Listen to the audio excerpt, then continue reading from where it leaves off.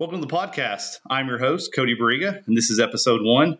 My guest today is a business sales professional, a double graduate or double major in history and political science. So 2 more classes, and that's all it took. Gen Z advocate, I would say, and my good friend, Eric Griffith. Eric, thanks for coming on the podcast, man. Happy to be here, Cody, for episode number 1. I know that our conversations are often done over text a lot of times, and so it's good to get with you and then just have a conversation. Yeah, this will make it a lot better. Since you kind of mentioned that text message, that's kind of one reason why I'm actually wanting to do this, because I've noticed. I mean, you know me. I get on those stupid Facebook arguments and all that kind of stuff, and I've learned there's no way of having a meaningful conversation, even if you steel man it and everything and try to like have a good faith conversation, like via text message or like that. It's just impossible. Right. And I think, there's a lot to be said for pitch and tone and voice when people talk and how it's approached. And you can say things on the internet that you normally wouldn't say to somebody's face. No, just out of respect. Yeah, it's got nothing to do with being intimidated, but just out of respect, personal respect for other people. And I think that's why conversation is a lost art form. Yep. I completely screwed up because I completely forgot to give my whole intro. It's okay. Yeah, no worries. I was supposed to say, welcome to the other side, Eric. So cool. So now, so there we go. Next time. We got it in there. So cool. So I got that in there. Man, so the real reason I kind of wanted to have you in here first, like I said, we've had a lot of good conversations. When me and you met, I was a punk. I was like a 25-year-old kid. I just kind of started my career. What is our age difference? I can't remember. How old are you now? I'm 36. 48. 48. Okay, yeah. So you got about 12 years ahead of me. Yeah. So you were one of the first people that I can remember. And it's not because I'm intelligent or anything like that, just because I'm a history nerd. Normally when I have conversations with, pick whoever, and I mention, they'll talk about something like, oh, this is the worst that's ever happened. And then I'll be like, well, except for like that whole pesky World War I thing, or I'll mention like, oh yeah, except, trench war. I'll just say whatever. And most people either know like one layer of what I'm talking about or no idea. Where you come in, though, you're like 5-6 layers into the onion and how it all ties in. And I just sit back and go, just listen to the smart guy talk for a while. Oh, no. It's not because I'm smart. It's, what is it they call it? The Dunning-Kruger effect, right? The more you actually learn about, or the more you think you know about something, the more of an expert you think you are. I thought of that quite a bit. I was a history major. I love history. I love watching it. Love reading about history, and there's always more to each aspect of the story, I think, that people often overlook. They may know the fact or the event where it takes place on a timeline, but those are stories that people tell. Yeah. And it shapes into the human experience. And where we are today, it's impacted or affected how we live today in some form or some fashion. And trying to put that together is almost impossible, it seems like to me. But that's where a great storyteller, a great historian come in, is to try to make sense of all that information they get. And so I try to look deep, into the stories behind the facts, I guess.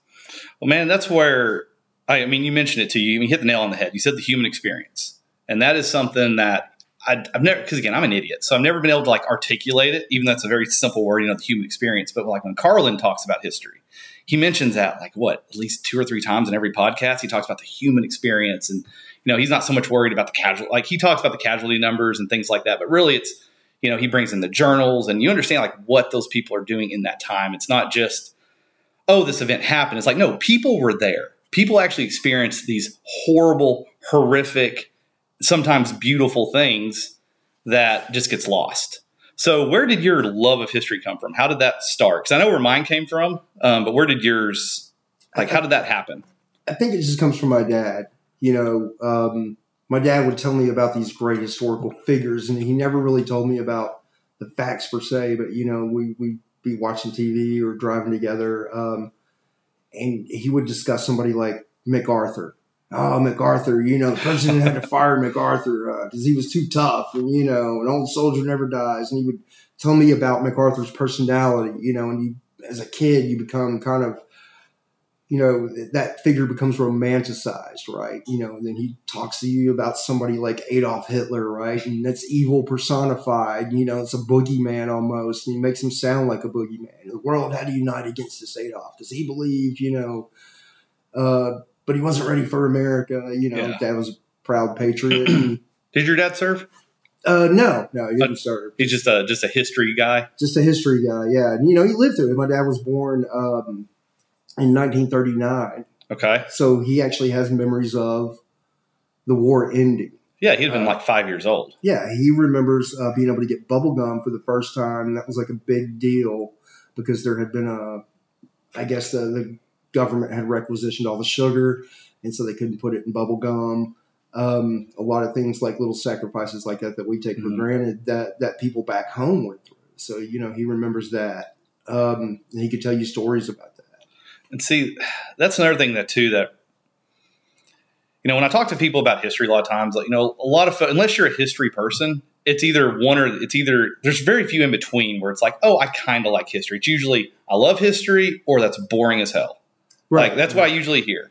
And, I'll credit that to the wonderful American education system we live in because, I remember history, like the way they taught history and stuff like in like 5th and 6th grade middle school. It was just boring. But that's when I fell in love with history. And it was because of Age of Empires, the video game. Right. I don't know but that's what caught me on. So my dad talked a lot about history, but it was a lot about like our family history. Like, I'm a descendant of the Apaches. And so like, I got a lot of like, kind of like that Southwest Texas history. My dad was a Marine, so I got some of that history a little bit. My grandfather was in Korea. My other grandfather was in Vietnam. So I got some of that history. That was cool. But, man, what got me hooked though was Age of Empires. I was in 6th grade, Saladin. The Hun campaign and the Saladin campaign, just like, it was just so different because I'd never... It's exotic. It was Eastern, stuff you probably never heard about. Well, I didn't know anything about the Arab world. Right. I'm a 6th grader in America. They don't teach you any of that stuff. And then, what's so strange about Saladin, it just confused me because, he allowed, Christians to still worship. It just didn't make sense in my brain. I'm like, this guy is supposed to be the bad guy, right? Like the Crusaders were the good guys. I'm air quoting here. And, now that I'm older and I've gone back, it was just like, that's just not even close to being the truth. But that's what got me hooked was that video game and then Saladin and just those stories because, with the history, it's like it's better than fiction. Like you can't write it better. Yeah. Like on the Mongols, like you can't write the fact that every time they're on the verge of destroying Europe, the Khan dies and they all just go back home. And it's just so like you couldn't write that any better. You couldn't write it different because it's just so random. There's these big events like that. There's a theory in history called the Great Man Theory. Okay. There's a lot of different, there's some postmodernist theories that say, it's just all random events, and then there's things like the Great Man Theory that kind of adhere to the notion that individuals are the ones who shape history. So then you start looking at the personality of somebody like, we discussed MacArthur or Hitler. What events in their life led them to think that way or led them to that stage? Was it all random? It just, I guess there's an enigma and a mystery to how we got where we are today, where we're going. Yeah. And, to think that, a small pet, it's almost like the Lord of the Rings, right? The Hobbit. Yeah. How a little hobbit could change the fate of the world, and that's what you saw. That's what you see throughout history, in my opinion, are people of no consequence grow up in a series or set of events that ultimately lead them to a position where they're either in power or can influence some event or some thing that's going to impact the way that we live now, that impacted the way that we live now. And that just gives me chill bumps when I think about it. Yeah. That's one thing I'm really excited to help Logan through. So we're actually going to start – he's actually going to start doing a homeschool soon because me and my wife, we always wanted to be teachers, so it's going to work out. But what I'm really excited about is teaching him, like, the history. Right. Like, I'm so excited to not do the boring, all right, 1492, Columbus sailed the ocean blue. Like, I'm not I'm not going to do all that stuff. Like we're going to talk about the dates and things like that. It's just how, you keep it in general. But you said like people of no consequence and things have changed the world. Like, I mean, even Columbus, think about it's just nuts to think this guy got on this rickety boat, a couple of them, let's just sail across like the most violent ocean ever. An Italian funded by Spaniards, Yeah. And I'm not going to do it once. I'm going to do it 3 times. Like, right. That's just incredible. It's just incredible stories. And I don't know, man, I just love history. So so talk to me a little bit about your education. Like, how did that go? Like, how did you go to like the history major, and how did you go through all that? In high school, I wasn't really that interested, I guess, per se. I had other concerns, that were more important to me. Probably more social concerns were more important to me at the time. And I didn't really pay attention. But as I got older, I kind of flunked out of college the first time. And I wanted to go back. And I decided when I went back, I wanted to study something that I enjoyed. And I know that here comes the whole useless degree thing, but it did shape my view of the world. And I just read voraciously, probably about the time I turned 25. That's a little bit late to kind of get into everything, but everything that I could get my hands on. Well, your brain finally developed at that point, right? Yeah, it matured. Exactly. Very mature. And so when I was in school, I took every class that I could. It was all covered under the same cost. So 3 more hours are taking 21 hours a semester instead of 15, and adding 2 more classes of upper level history or political science classes. I remember one of my history professors was my advisor. He was like, "Can you handle this?" And I was like, "I got it. Yeah. I'll go after it 100%. He's like, "Okay, but just be prepared to drop one. And which one do you think you'll drop And I never had to drop any. So when I went back to college, I essentially graduated in 2 years. Nice, man. So I kind of did the same thing. So like in high school, I took all of, I went to teeny tiny high school, graduated like 70 kids or whatever, but all my elective classes, I took all the history classes I could take in Clinton. And then when I went to Morrilton for college at the community college, that was my electives. I took all the history classes. No, there weren't like a ton. There was political science class, world history 1 and 2, American history 1 and 2. But I got really, really lucky that I had a professor. Like it was one of the first classes I took was a world history class. His name was Dr. Battershell. I got super lucky because he actually taught at U of A. But the reason why he came to the community college was because he said he just hated writing all the articles and having to do all the stuff. To be published. Yeah. To be published. He actually wrote the Arkansas history book with one of the professors from Euler. So the guy is like a real historian. Like he does a fantastic job. So I was very lucky to have this guy. Everyone in Morrilton hated him. Everyone hated him. Like just because he was he was a fantastic history guy. But one of the first things he taught us, which they did not teach us as in high school, and it helped my perspective of giving people grace, is judging people in their own time period. Like not judging people by the morals of today, right? Because, you just go through history, man, and it's just, we're savages. Like we're psychopaths. We do terrible things to each other, and it's not that far away. And I think that's what scares me the most with everything happening in the world right now. When you look at Ukraine right now and what the Chechens have done to some of the civilians there, and maybe some of the Russians have too, but I know it's more the Chechens where they've, going into these villages and raping and murdering people's wives and kids in front of them and then, killing them. So that's the last thing. That's stuff that you think, oh, that's so far away. Right. And you're like, I don't know, go look at World War II and see how the Japanese treated folks. We're not that far away from going back to just a couple generations. Couple grandparents. Oh yeah. My own personal history. I come from the Apaches. The Apaches were like some of the greatest torturers in the world. That's how they got their kicks off. All the different games they would play. They would take Americans and they would hang them above fires. They'd put them above the burning embers. And the goal of the game was, you didn't want the guy to die. You wanted him to be alive, and if his head popped, you won. So whoever's head popped first won. Yeah. That's complete psychopathic behavior that was happening in, I don't know, the 1890s, not that long ago. Not too long ago, like you said, you mentioned Japan. What a cultural shift that's been, huh? Oh man. To go from that kind of devout, crazed lunacy, almost fanatical, aggressive nature to almost, you kind of feel like docile at points, right? Mm-hmm.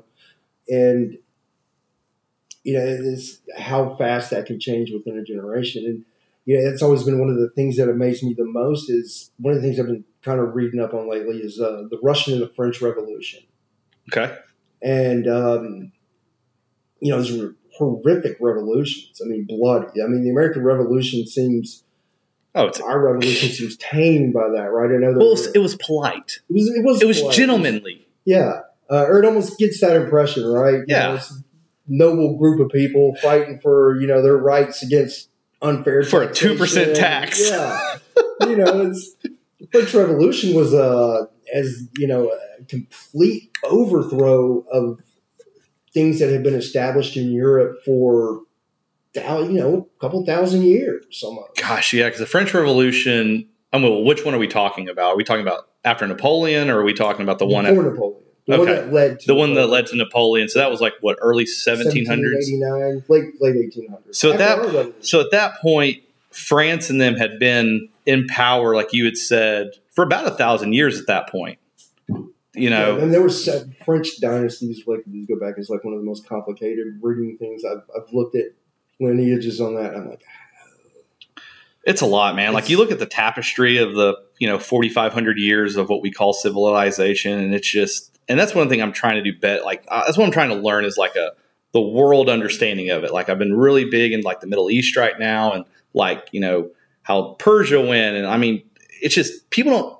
That's probably one of those annoying things again about like the American like education part of it. Like we just never study Persia. You just don't talk about it. You talk about it a little bit. If you talk about Greece, maybe they mentioned it. I don't even remember in high school they were talking about it. I'm like, you're literally skipping out on like the one place in the world that's had a continuous civilization for like 4,000 years. Right. Like, let's just completely ignore that one. And it's just crazy because like, who all took over that part of the world? You got the Macedonians with, Alexander the Great. They took over that part. And then you've got the Mongols came through. Mm-hmm. And that's probably, I can't think of anyone else who's come through there who like owned that part. I mean, that was so strange because like you were kind of talking about like the Ottoman Empire and everyone else, like they kind of butt up there, but we just, again, skip out that part. And it's like, man, it's kind of an important part of the world that maybe we should talk about a little bit, maybe give us some better understanding, especially when we're, basically, I mean, we're still living with the echoes of World War I, in that part of the world. It's, the policies and things that were shaped and the Western powers, how they divided everything up. And it's so detailed and so intricate. And it just amazes me that everybody just treats it as so black and white, right? Israel's good and the Palestinians are bad. And it's not that simple. God, I wish it was that simple. It's, I don't know. It just, maybe there's a solution in that past somewhere, or maybe there's just more hatred to be dug up. The more I study history, the more I give people grace is the way I look at it. Because, you talk to friends or you talk to whoever and you mention, whatever, like the founding fathers and people just be like, oh, they're slaveholders. So you just got to cut off everything. I'm like, what are you talking about? Right. Why are you not like looking at like what, these folks, the era they lived in, maybe the world that had been everything before them, we look at things in hindsight. So like you said, it's really good to kind of look at things and how things are going, like, especially now with like Russia and everything going on. And I was almost one of the ones, I was this close to being one of those folks who were just like, yeah, let's go no fly zone. Let's all this stuff. And now that I'm like taking a step back, kind of look at the history of it. And I'm like, nah, bro, like this, we do not want to get into another war. Right. Like, I don't understand. Like, you mentioned World War I and like how people had to sacrifice. Again, I'm a millennial. I grew up with 20 years of the Iraq War, or 10 years of the Iraq War, 20 years of the Afghanistan War, and name me a single sacrifice that anyone here on the homeland had to make. Zero. Zero. Nothing. There was no real mobilization. There was none of that. I can't go get butter for a couple months because the troops need it. Or it was just so casual. It was basically the epitome of what you would expect in like a modern 2000 war, right? It's raging. We're killing a million civilians over there. But over here, it's just, business as usual. Business as usual. Yeah. And I don't think careers and family and life to go on. And, not once during any of that did I ever have to worry about, how am I going to feed my kids, or, we're going to be able to make enough ammo to support the troops. None of that was there. It's a whole different war, And then we wonder why our poor veterans have, PTSD and mental health issues when they come home, and there was nothing there. That like there was no celebrations, there was nothing. It was so casual. It's you're back, great. Go mow your yard. Yeah. Welcome back to society. Just we need you to reintegrate after we basically trained you to, be a killing machine. It's funny you mentioned that too, because like groups like the Hells Angels, formed by World War II vets. That's always been a question. When you turn that on in a human being, how do you turn that off? And how do you get those people to just reintegrate back into society? So the Hells Angels kind of started off as that, like a group of World War II vets were still looking for those kicks, that adrenaline rush that got hooked on it, What was the World War I vets who were like in front of the White House? What was that army called? The BEF. See, that's why I love you. You know this stuff. The Bonus Expeditionary Force. Yes. Because the AEF was the American Expeditionary Force that went over to, so they called them the BEF. Patton rode on those guys with tanks. Really? Yeah. It was one of Patton's first. Yeah. And I think that's what scares me about two things happening like in the world right now. We're staring at this World War III, and now we're all playing with nukes. So no telling how that's going to turn out. But again, if we actually go into like a real world war, like, with China and Russia, and now you got Brazil getting really, really funky. I don't know how India would do all this. There's a lot going on. And I don't think it's going to be an Iraq war where we all just get to sit around and, act like nothing happens. I don't think it's going to be that way. So it would have to be, I guess, and I don't know, it's just me prognosticating here, but it would be total war, right? A nation mobilized for war. And I don't think we're ready for it. I don't think people can do it. I honestly don't know if people younger than me, I don't know if people my own generation, I don't know if they would even sacrifice. I don't know if they would do it. Yeah. I don't know if there's enough patriotism or whatever or even just an understanding of what is actually, again, what is at stake? What does it mean? Yeah. And then you've got on the other end of it, with all these folks wanting to, even stupid politicians, let's have a national divorce. Let's split the country. We should have a revolution. And like you were talking about, we had our peaceful revolution for the most part, but then you go read the French Revolution. Like, do y'all really want to, does anyone really know what that means? Right. And all these people who think that, my side will grab the reins of power and everything will be good. There's no guarantee your side is grabbing anything. No. And you don't know what the back end is going to be like if the other guys grab it and they just go full whatever. What happens when whatever side gets backed into a corner and somebody like China offers support? Exactly. Somebody like Russia says, you know what, we're going to help you guys out. You're backed into the northern west of the United States, here's guns and ammo and training. And you already know that's happening now. Foreign intervention into the country, right? And so when people talk about national divorce, I'm like, no, you've got to understand. If you have a generation of Americans who are dissatisfied with any kind of hopes of the American, like I grew up with the concept of the American dream. Mm-hmm. You grew up with that concept. It was taught to us that it was obtainable. And as time has slowly gone on, I think you're seeing that dream, the idea of the American dream, the reality of it become less obtainable. And I think that comes back to some bad policy decisions, some bad leadership. The housing crisis, the housing inflation, to me, is worse than any other consumer index inflation you could get out there. And I love they just rolled out the new numbers, new inflation numbers. Like, it's down to 5%. Yeah. And I'm like, well, first of all, you need to do the math. This This is the third year. I was like, first of all, it's the third year in a row. You need to kind of like add those inflations up. So it's not 4% inflation over 3 years. We're like up to like 14%. Right. And then, but what do they do when they do that? They pull out the housing, which is completely bonkers. And there's so much to talk about housing. Like you said, there's been bad policy. That's one thing for sure. You know, you got greed. You got people like BlackRock and all these other people buying up properties and buying houses and doing all that crap. So you got all that. So I'm like, that's what this is where my liberal side kicks in. Cause like I'm all for, like I'm against all that stuff, like the gouging and especially these investment companies buying properties. So that's one problem. Sit over here. Then on my conservative side, I'm over here saying, number one, it's, you know, bad parenting. You know, all these kids are spoiled. I cannot tell you how many people my age, when like they talk about building a house or starting or getting a starter house if they're 25, they're not looking for what I had. A starter house when I was 20. Me and Courtney, when we were 20, 21, we got an 1,100 square foot home, you know, like whatever it was, $84,000. Our mortgage payment was like $500. Right. That's a starter home. And that's what we were looking for. And most people right now built some equity in it, sold it. They think my current house right now, the one that we're currently, they think this is a starter home. Yeah. Like, no, this is like 10 years of me working and like doing stuff to get here. And I think that's been lost. And I don't know who to blame. You know, I'll say bad parenting, you know, spoiling everybody. But it's weird. Like why people think that everyone deserves to have a 2,500 square foot home. Yeah. And they're 20.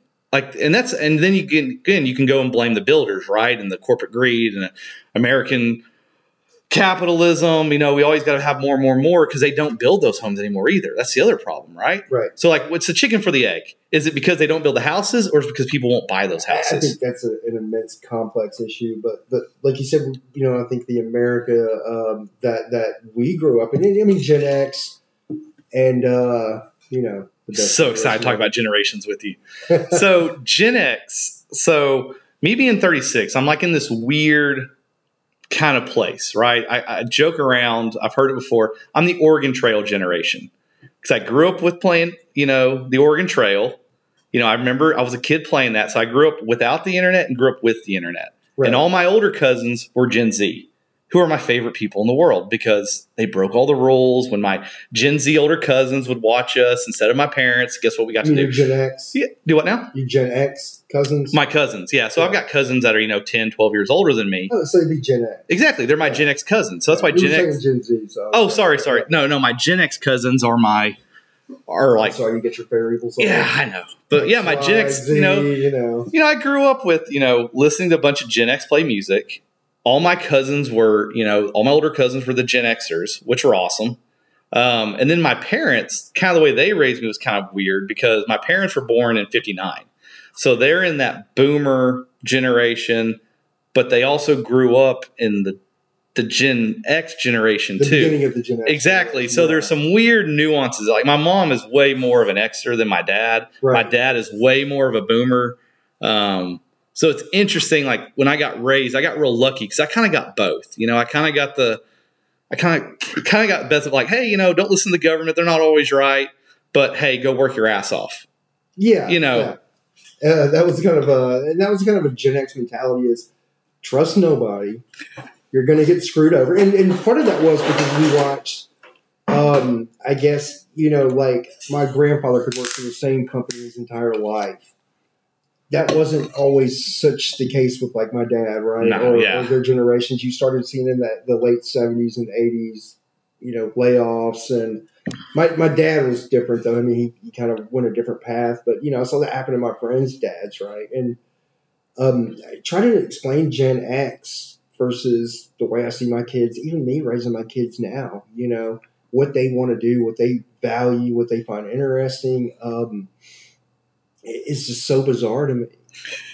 It just throws me off completely. And I don't know. I mean, it's not to say that I guarantee you if I'd had an Xbox One and a Nintendo Switch and everything like that when I was 10, 11, 12 years old, I probably would have been hooked on that thing too. Oh, of course. Yeah. So I don't dissuade people for, you know, little things like that. But at the same time, I didn't learn to play football organized. I didn't learn to play soccer organized. I didn't learn to play baseball organized. I learned to play in the backyard, hanging out with all the other kids. Yeah. Then we went to Little League games. It wasn't near as much fun as a Smear the Queer game exactly. in the backyard, right? You know, it was, and I don't see that kind of, and we worked things out. Like we had our problems, but we never got our parents involved. Yeah. It was never told. You came home with a black eye, tried to hide it. She got in a fight, right? And so did the other kid. And, you know, but we worked that out. And some of the best friendships I ever had were built off conflict. Oh, yeah, absolutely. And I don't see conflict, I guess. I think it still happens. I just think it happens in a different way, maybe. Yeah. So I don't know. I don't know if that makes us a little tougher. I don't know if it made us a little tougher. Well, you didn't have the electronics as much, which is great. So go ahead and move that like kind of in front of you. I think it'll help. Like probably more facing this way. There you go. That way it'll probably catch you a little bit better. So anyway. In the podcast, we'll test it out, see how it sounds. But I think that'll be one, man. Hey, man, it's first one. You know, there's not gonna be any listeners anyway, so who cares? Right. But honestly, but yeah, see, man, I got so lucky in that, man, because I grew up in the country. So like, I tell things to like my wife. I tell things to Courtney. Like Logan's about to turn 6. My son's about to turn 6, and like when I was 6 years old, I was already out in the pasture building forts, doing this, running around with the horses, doing all sorts of weird stuff in the country. And to get my kid out is like pulling teeth. And I even raise him very much like in kind of like the way I was raised. Like he doesn't get to play video games during the week. He's never played with an iPhone. Like he doesn't have a phone. He has a tablet, but he's only allowed to use it when we're like on long car trips. Right. So even though like I keep him away from that, like he basically watches Ninja Turtles and plays Legos, but still it's like for whatever reason, it's like so hard getting him outside to go do stuff. But once he's out there, he has a blast and it's hilarious. Like it's just this funny battle of, dude, go outside. I don't want to. I throw him out there. Go play in your sandbox. 2 hours later, did you have fun? Oh, it was great. Yeah. Well, no crap. Go out there. Part of that, maybe I'm not 100% sure. I always give my disclaimer. What if I'm wrong? Oh, I'm always wrong. I just assume that 90% of the stuff that comes out of my mouth is complete bullcrap. Right. But I think going outside, what drew me outside wasn't my love of nature. It wasn't my... No, your friends were out there. My friends were out there. Yeah. Kids I didn't know were out there. I would look out my yard and be like, there's kids playing out there. I'm going to go out there too.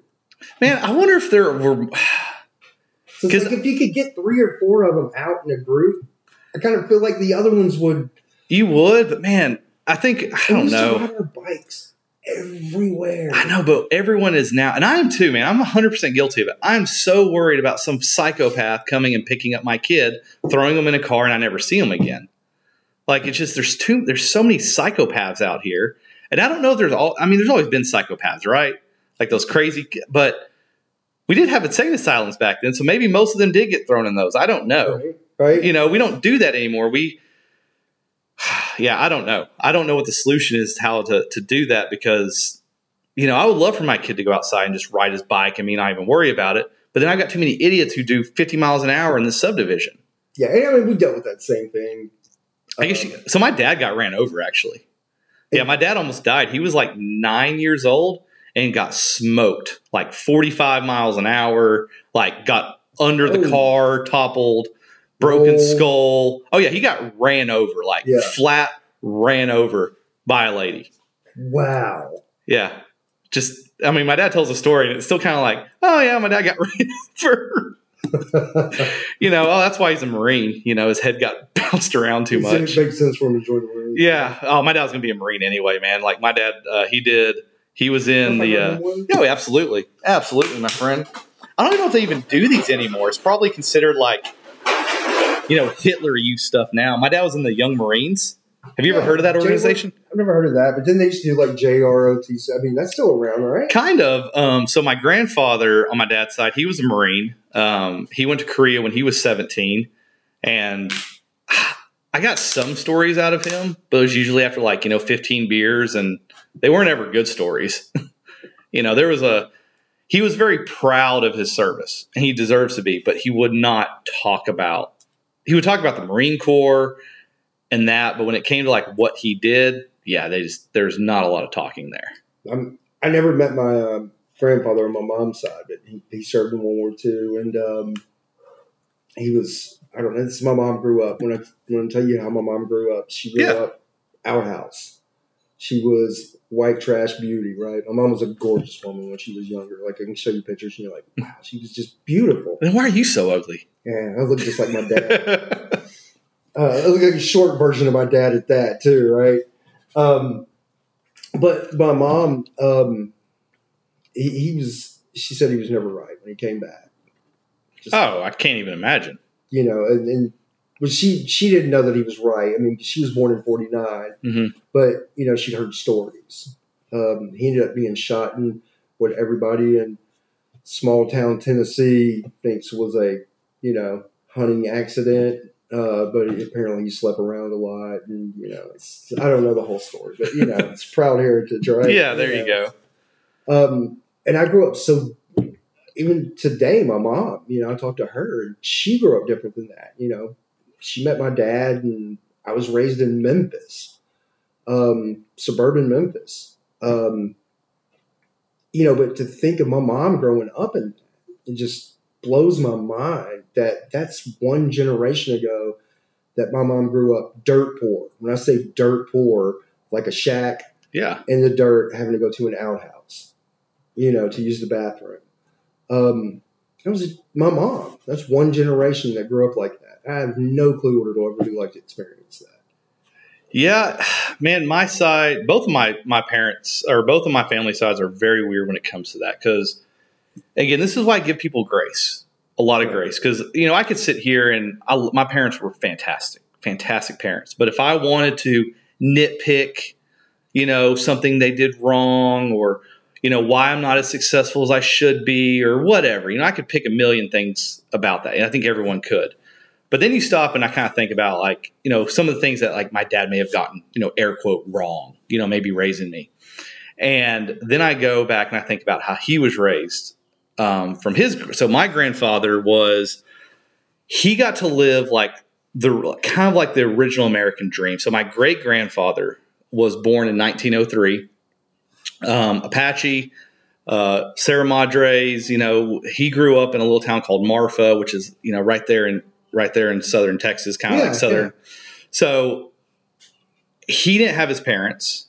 He was literally born in a barn somewhere. A guy that we think is his uncle had him with him until he was maybe about, you know, maybe like 10 or 11, did kind of teach him to read. And then after that, my great grandfather literally started working on ranches. That's what he did. He did rodeos and things like that. So, I mean, he was like, whatever, like a homeless person, essentially, right? He was bouncing from ranch to ranch. Transient. Yeah, he was transient.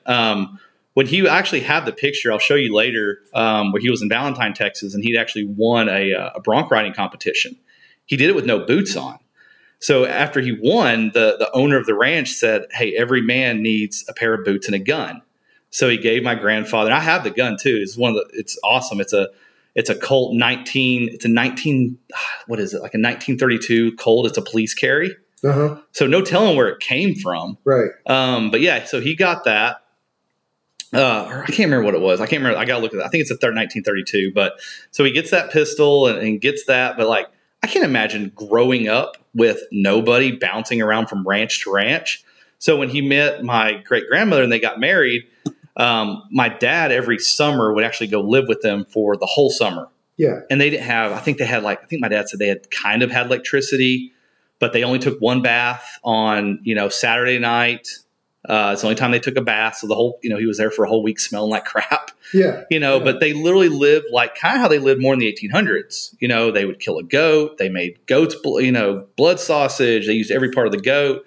But my grandfather actually got to go to school in Marfa. And he got to go from first grade all the way up to he graduated. But it's weird to actually have his yearbooks. In his senior year, he's just not there. He was in Korea, which is, again, I can't imagine. Mind-blowing. 17-year-old. What in the world are you doing over there in Korea? But he was really, really hard on my dad growing up.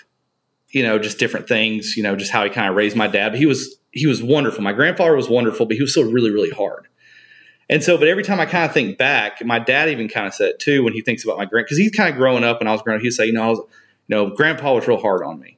But then even my dad would be like, but he was raised by a really, really hard man. Because my tata, who was my great grandfather, was a really hard man, like extremely hard. Like, again, he grew up with nothing in a desert from a people that were completely annihilated and wiped out. And it was actually illegal to be Apache in Mexico until 1920.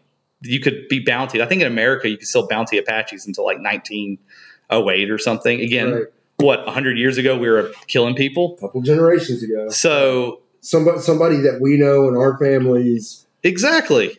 That we've met. So again, grace is deserved.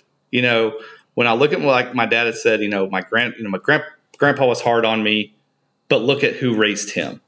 And then you look at my grandpa and you're like, oh, well, my grandpa was really, or my great grandfather was really hard on my grandfather. Well, he did a fantastic job. He was there his whole life. He was an actual father. He actually was there. He was an actual father. He actually allowed his kid to go to school. Like that was unheard of before that. And then you look at my grandmother on my mom's side, she only went to like 7th grade because she ended up getting like scarlet fever or one of the fevers.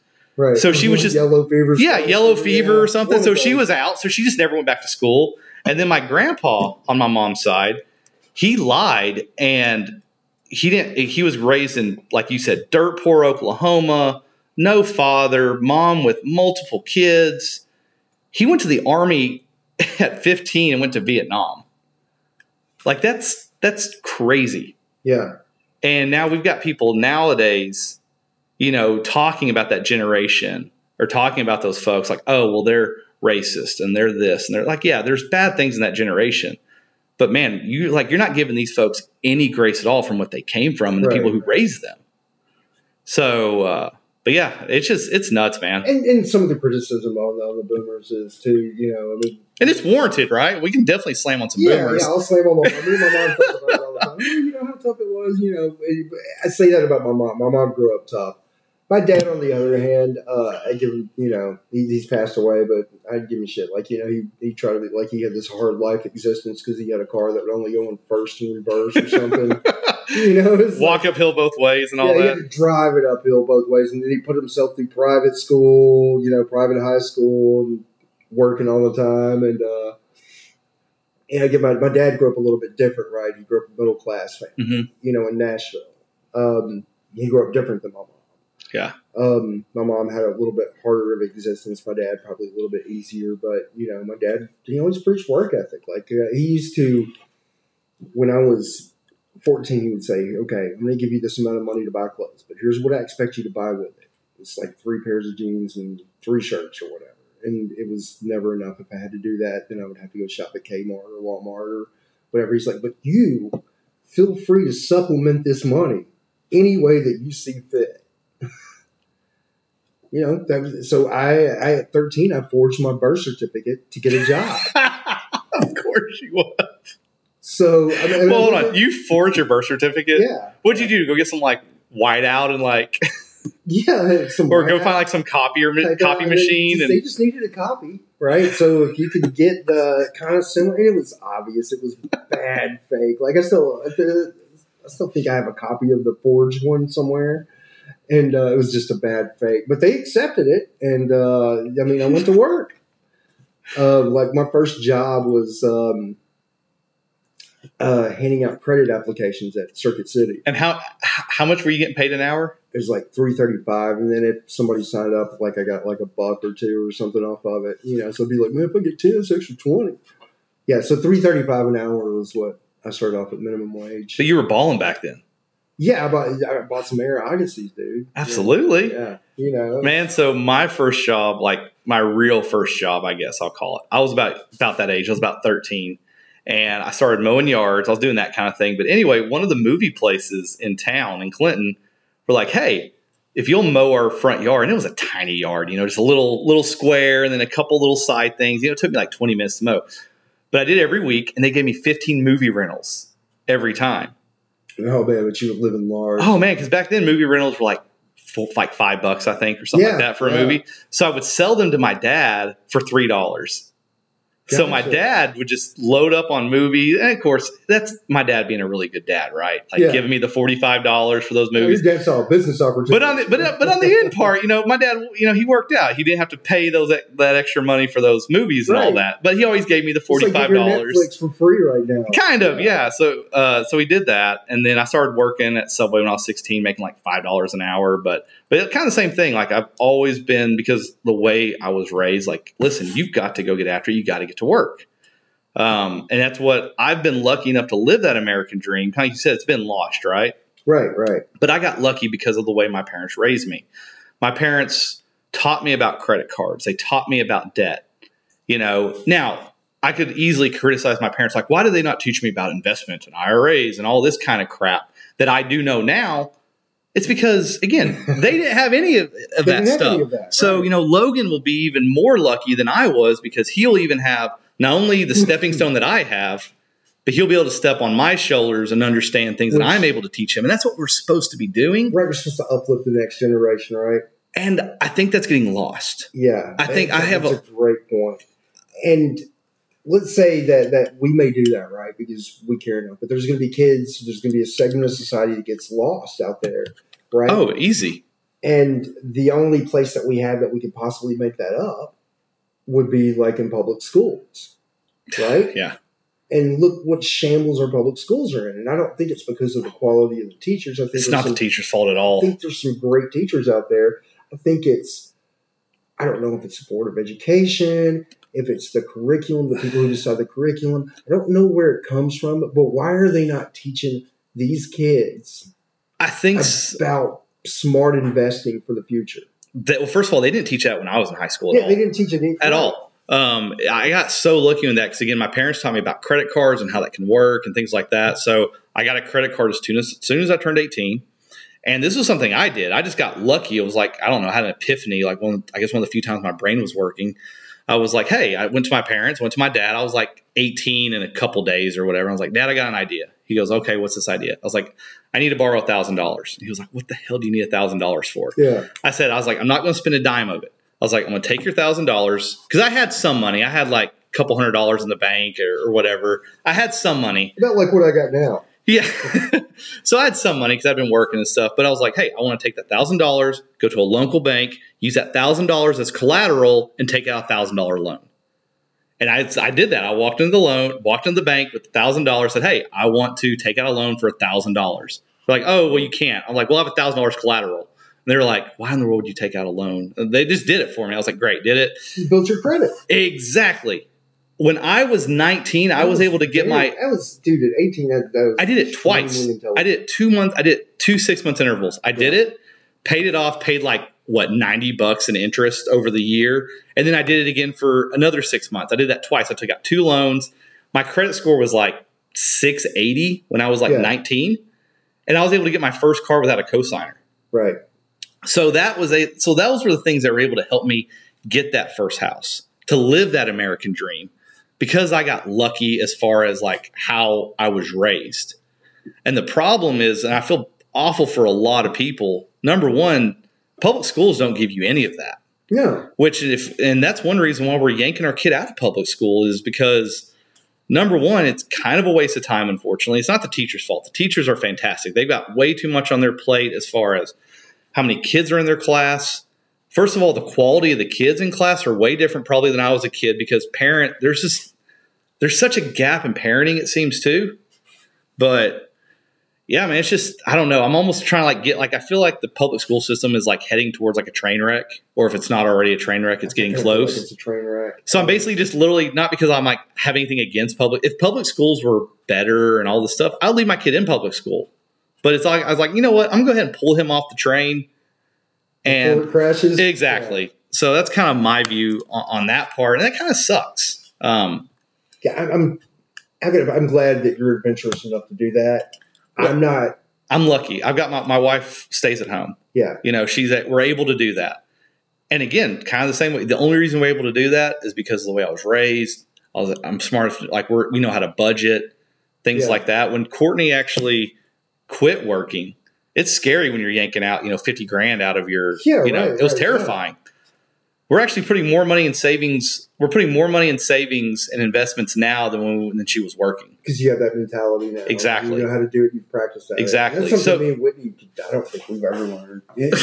Whitney, she stayed at home with Jonathan when he was first born for a few years, and she was miserable. Whitney's a worker. Yeah. She is a go-getter. She has to be involved in that kind of corporate structure. She likes that. Not everybody likes that. So yeah, I applaud you guys for being risk takers like that, because I'm too afraid to do that. Well, it's not a big risk for us because, first of all, we got married very young, and I even tell people, like, honestly, it's a huge benefit to get married young. Yeah. To get married we were 20 and 21 when we got married, which is, again, if my son comes up we only dated 7 months, which is completely, again, psychotic. Like, if Logan walks up to me and is like, hey, I'm going to marry this girl I've known for 6 months, I'm like, you're a Looney Tune, don't do that. Yeah. But it worked out. But it gave me and Courtney a long time to, number one, learn each other. Yeah. Number two, we were able to actually build up enough to be able to make that decision where she could stay home and raise the kids and be able to help with the homeschooling. And that's what we're doing. We're actually going to do a co-op pod. So Courtney will have her own I think next year she's going to do the nursery. Yeah. But eventually she's going to be teaching a class. And Courtney always wanted to be an English teacher. So it kind of goes hand in hand. Now, of course, she's not going to make money, which is, who cares? We don't care about that part. Also, she's there with raising. Exactly. Yeah. I hate to say I try not to be traditionalist, but sometimes I think that it seems to work in certain aspects. And human society was kind of built that way, right?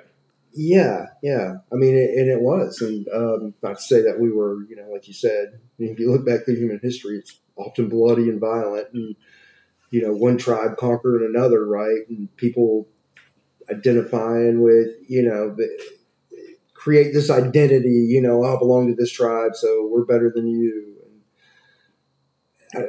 Yeah. On the tradition, on the traditionalist thing, it's like, I encourage people, like, hey, in my opinion, it's the best route to go, but I'm glad we live in a system that you can choose what you want. Because I don't want anyone to be forced to do anything or to feel like they have to go that route. Like, you listened to that Dan Carlin special on First World War. Do you remember that part where he was talking about, like, how do you motivate these guys to join up? How do you get into, and how the British Army would do things, like they would have these packs of, like, pretty girls. Yes. Would go around and, like, shame people. That is nuts.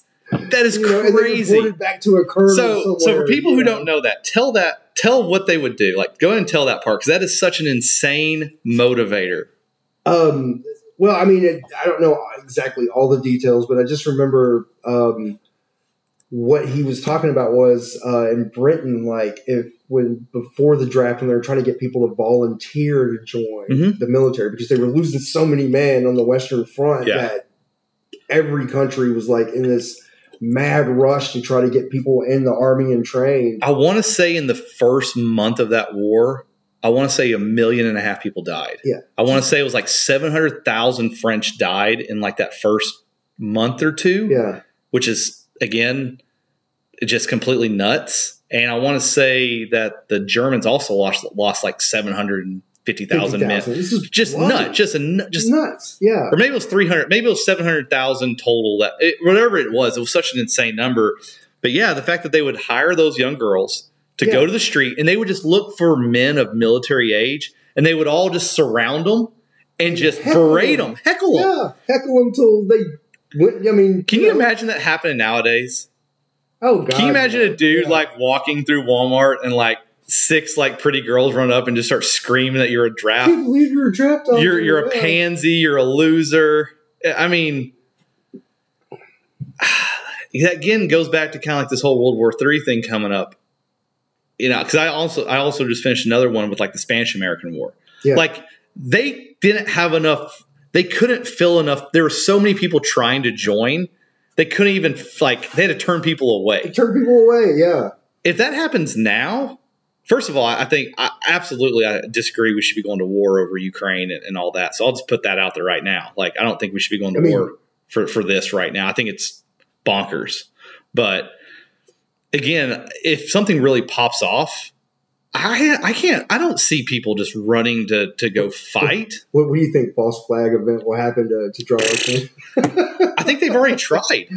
I mean, how many different things need to keep happening? We've stationed troops over in Poland. Did you see the leaks? Have you read any of those Ukraine documents? I haven't got a chance. I saw that the leaker was arrested, though. He was a 21-year-old kid, like in a Discord, what was it? Like a Fortnite Discord? No, what was it? Minecraft. Yeah, it was a Minecraft Discord center. And it was up for like 6 months before anyone realized Anybody realized it, yep. But yeah, that one was nuts. So some of the things that came out. So first of all, we have boots on the ground already. Yeah. Yeah, we have. I mean, I think we all kind of assumed we had boots on the ground. Right. But now it's like official, and now they're trying to say, oh, well, they're only there to protect the embassy. It's hilarious. So the UK have people on the ground already. The French flat out said, oh, that's not true. We don't have people over there. It's like, bro, we literally have the briefings of like showing like these French troops like over there.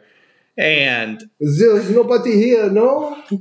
And man, yeah, it's just nuts. So again, if something really pops off, I almost feel like some people like cheer or like happy that the U.S. is going down. Like I have a couple friends who are, and I understand the sentiment, right? You hear some of the, America, we're the terrorists of the world. Like, first of all, I can't actually agree with that sentiment, but I do too. I agree with that. Some kind of truth behind I agree with that, but the whole I don't want the country to fall because I kind of live here and I kind of have a family and I don't want to see my kids have no future. Generation, that says, "Well, we just let America fall." Right? Yeah, I almost feel like it's. I don't want my kid coming back to me and going, "Why did you let this happen?" Exactly. And that's what scares me. I don't know, man. There's a lot going on right now in the world that just kind of scares me, and it probably wouldn't scare me as much if I didn't have kids. And if I didn't have kids, so we were older when we had our kids. I was 30, almost 30 when my son was born, and then I was 35 when our youngest daughter was born. So at least I have some perspective. But it's like what's scares me about all this, like this whole world war that could happen. Jonathan is going to get drafted. Jonathan is really close. Even 10 years away from now, scares me. For what? And why would we? For what? That's the problem right now. Like I'm all for us, protecting the homeland and doing things like that. And if there was some existential threat, obviously we need to go get after it. But right now with this whole Ukraine thing, let's be real. It's kind of just a territory dispute from a part of a world that's been disputed for thousands of years. I mean, Ukraine has been part of Poland. It's been part of Russia. Yeah. Yeah. Ukraine, with the original capital. Kyiv was the original capital, right? Kyiv was that's where the Russian language started. I still call it Kyiv. Just doesn't sound. What is it supposed to be? I'm too stupid to know. I think it's supposed to be Kyiv. And I feel like it's. Well, I apologize to all the Ukrainians out there. I apologize. I don't know, which way the capital is supposed to go. And it's not that I don't feel for these individuals, because I do. I feel terrible for them. I think it's awful what's happening. They should not. This war should not be happening. No, and it's sick and it's vile and it's all the things that it is. But do I want your son to go die? Because let's be honest, Ukraine has been nothing but a laundering operation for several of our leaders, and it's not just the Bidens. I think Pelosi's kid's been over there. Mitch Romney's kid's been over there. Yeah. So this isn't a left-right thing, Democrat, Republic. It's an establishment thing. They help sit on the board of all these various Ukrainian companies. And so, I don't want our kids to go die so that we can keep laundering money to the establishment. It's completely bonkers. I told you about the Martyr Made podcast, right? Which one is that? Go ahead. The one with Daryl Cooper. Okay, no, I need to catch up on that one. Yeah, you need to check that one out. He's got some really long, hard. He's like Dan Carlin Jr. Does he do it through his? Is it the same podcast that him and Jocko do, or is it a separate? It's a different one. What is it called? Martyr Made. Martyr Made. Yeah. Okay, I need to check that one. I was actually looking for that podcast. He does very good. He tells the story behind it. Oh, I got to get on that. His first one is okay. The first one I think he has listed on there is a 6 episode. Each episode's 3.5 hours long. Oh, so it's very Carlin-like. Yeah. Arab-Israeli conflict. Going back to the pogroms and Russia. When did that happen? So when was the Israeli? When would that conflict happen? Was that the 70s or which one? Oh no, going back further, like when like the into the Jewish diaspora, like what they experienced during Russia and parts of Europe and things like that, and how those certain events led to the modern era, World War I, like how the Zionist movement came to be, about the return back to Israel and have our own homeland, and how that established in the late 1800s, early 1900s. Funny, cool thing about this is what I didn't know. What I learned about this was Zionism was actually at conflict with Bolshevism in the early part of the Russian Revolution, because Jews had lived in Russia for a long, long time. They'd been persecuted. But when the Bolsheviks took over, they were like, no, don't persecute the Jews anymore. We're all citizens. Okay. So they were finally included. And because of that, they rallied to the communist side. And some of the first secret police under the Bolsheviks were mainly Jewish. So is that part of why they think they established like Israel, to get some of those folks to like leave and go there? Or was it so they could have an ally in the Middle East? Or it was more so they could have it. It was more so. No, they were opposed to Zionism. They're like, I don't want to go to Israel. Zionism was trying to recruit all these Jews in Russia, and I may have my facts a little bit mixed up. From my understanding, though, they were trying to. Well, you do have a degree in this. Yeah, from the University of Arkansas, Monticello. What are those? The bull weevils? Yeah, the bull weevils. Okay, go bull weevils. There you go. Yeah. But Zionism and Bolshevism kind of happened at the same time, right? Okay.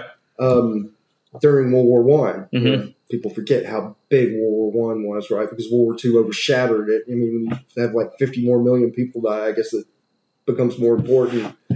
But all the territorial disputes and that was the end of the Victorian era of of Europe, and that always is amazing to me how everybody was such a positive. I think I'm just getting off key here, but the Zionism was to return to Israel. We need our own homeland, and when Britain got it at the end of the war, when they claimed that from the Turks at the end of the war, they propagated it's like, we don't have a problem with it. Go ahead, just move over there. But yeah, the Jews a lot of them were attracted to communism. And so that's kind of where. Because of what, they finally got their first time they actually were like included, like you said? They were included, yeah. And they lived over there. They grew up over there. They spoke Russian. They didn't speak. Wait, so you're telling me that like Catholic Europe wasn't nice to Jews? Yeah, it's terrible to them. Yeah. But the Russians were saying Orthodox Christianity wasn't any better, right? It's like, yeah, it was like, there's low wheat, blame it on the Jews, So strange how everything, it's such a weird. Part of where, part of how Germany got behind, expelling the Jews and the Holocaust was. It's because didn't a lot of the Jews in Germany like go with that Bolshevik?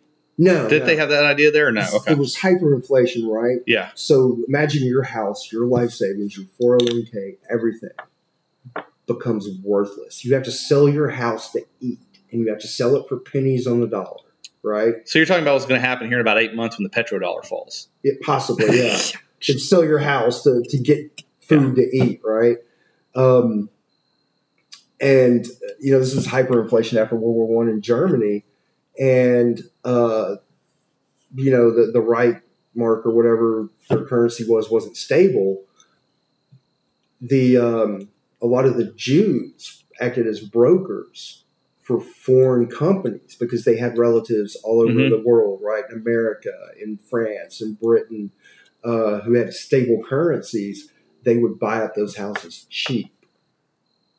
And then they were putting ordinary Germans out on the street.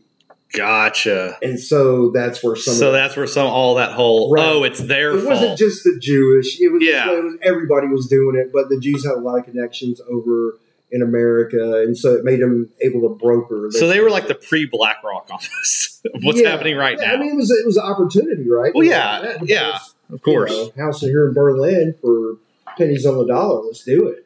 And, a lot of that is, and it's smart too, I mean, when it comes to, people say like the worst thing about Jewish folks, oh, they're this or that. I'm like, no, it's because they're tight-knit community that's very focused on, education, working hard. I'm very impressed with a lot of the Jew people. I mean, because again, it's that mentality. It's that cultural mentality of, faith, family, hard work, right. And they're so protective of their kids, and everyone should be. I mean, I think that's one of the, again, we talk about parents and kids and stuff. It's like, man, it's that dichotomy, right? Like, you don't want to be the helicopter parent, you don't want to be that, but then you also don't want to be like, oh, I just want my kid to figure it out. No. Your job as a parent is to rear your child and to guide them through life until they're smart enough, till their brain develops, and then they can pick it off from there. Yeah. But yeah, like, I'm not going to let like my 12-year-old like figure things. I'm like, no, like, I'm going to like, hey, this is how things work. I'm going to guide you. Now, if you tell me like, hey, I want to be I don't know, I want to be an interpretive dancer. Okay, great. We'll if that's the route you want to go, let's figure out how we get you there so that you can like support yourself, through that. Because if you suck at this, it's like, you need to have a backup plan. Like, you want to be an interpretive dancer. Like, bro, we're going to start dancing a lot. Like you're going to be dancing 3 hours a day, because if you do want to do that, then you better go get after it. I can't instill in my kids enough. If you want to be good at something, you have to practice. Nobody starts off. I mean, there's natural talents that you're never going to overcome. But if you want to be good at something, you have to practice over and over and over and over again. Even when you don't want to practice, even when you hate it, even when you don't want to do it anymore. Isn't that when you appreciate stuff, though, more? When you go through the suffering? When you suck at something and then you finally get it right and you're like, oh, dude, finally got it. That's where, that's how humans are designed, right? I think we're just designed to suffer. I think to a certain extent, yeah. Of course, yeah. It shapes us and molds us to who we are. I mean, I think, I believe that there's certain socialistic things that could, socialism in a way should pave the road for capitalism, should be the highway in certain instances, medical care, things of that nature. But then I'm also thinking there's going to be people out there who take advantage of that. Well, would you want the U.S. government running anything? Right. They're terrible. Because then they're awful. Whatever agency is going to run it, they're going to be taking on trips. They're going to be given money by corporate donors. You know what would have been good? Influence the policy. I would have been great with universal health care and all that if the people in the 50s had done it. Those folks knew how to like run things. It's like right now, for whatever reason, nothing works anymore. Like, we're just incompetent. You look at the Afghanistan withdrawal, dude. That was complete incompetence. You look at the railroad situations. All these railroads are crashing. First of all, they've been crashing for years. Right. On average, we have 1,000 derailments a year, and it's been that way for like 25 years or whatever. Yeah. It's incompetence. We never fixed it because we're incompetent. We're incompetent. We're greedy. Like I said, we're beholden to corporate greed. And again, I'll put on my lib hat and agree with all that stuff because it's true. You look at, again, it's incompetence, it's greed. And it's just like right now, like even like the Keystone Pipeline, like, a lot of people, griped at Biden. I griped at Biden too. Like, there's a lot to gripe about. But why? Who was lobbying that? It was Warren Buffett. Why was Warren Buffett lobbying so hard to close that pipeline? Right. Oh, it's because, I don't know, maybe he owns a rail car and 30% of all the energy goes through his rail system. Yeah. So it's not because he wants the country to be better or environmental and all that crap people throw out. No, it's greed. It's pure 100% greed. And our government is just so complacent, or not complacent. They're just, what's the word I'm looking for? Because I'm an idiot. They're culpable. Yeah. They're all involved with it. Yeah, of course. Hey, I'm going to get this through, buddy. So I'll see you at the Hamptons. Yeah. So you really want me letting those folks run our health? First of all, our healthcare system garbage. Right, that's exactly what would happen. Yeah, it's exactly the same thing. You'll have some other investor, just like with, again, I won't go too far into this with you. I'm a big, I'm an anti-vaxxer now. I'm not really an anti-vaxxer, but you know what I'm saying? Like, I told you I'd come visit you in the camp, Cody. You would. I need someone to hide me. Like, are you gonna let me like? I want to Anne Frank it. I'll just live in your walls, and when they come looking to vaccinate me, you can just knock 3 times, and I'll be quiet. I've done some research, man. I had my medical scare, and I went through a lot. And yeah, I've got to take certain medications now, and there's one. It's really great. It's fantastic. Great job from pharmaceutical companies for developing this. Blah, blah, blah, because it keeps people out of the hospital. It keeps people alive. It's fantastic for people who had heart failure. Yeah. I'm glad you're here, brother. Yeah, me too, man. I'm actually healthier than I was before I went in. So, It's not saying much. No, you do look good. You did. How much have you dropped? Like 30 pounds? It's about, yeah. It's awesome. Yeah. Yeah, I lost 30 pounds and I gained it back. So I'm back to being a fat, stupid idiot. Yeah, but you're still young enough to where you can get away with it. I know. Well, I can't get away with it anymore. I'm starting to get myself back into it. Yeah. And that's honestly one reason why I want to do this podcast is for accountability. Yeah. So I think if I'm out here actually like spewing something, whatever it may be, then maybe like I'll actually like keep up with it. Right. Because I don't want to be doing this in like 5 years and still be saying, I've gained 30 more pounds. Yeah, no. So maybe. Yeah, man, I mean, I've lost, when I went into the hospital, dude, I weighed 212. So I weighed 188. I weighed 188 yesterday. Nice, man. Congrats. 187.7 or something like that.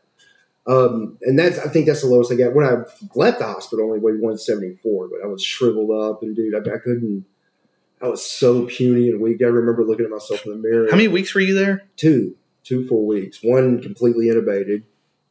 Yeah, I remember that happened because when it was probably the vaccine, but we won't go there. Oh, I mean, trust me, I'll go there. I'll go there all day long. I'm actually hoping to have a friend on who's a doctor, and me and him, and again, dude's 10 times, 20 times my intelligence, but I felt like he just kind of got captured in some of it with maybe not willingly. So I hope to have him on at some point because I'm curious if he's changed kind of his view of how kind of all this goes. Right. These last couple of years have been so weird.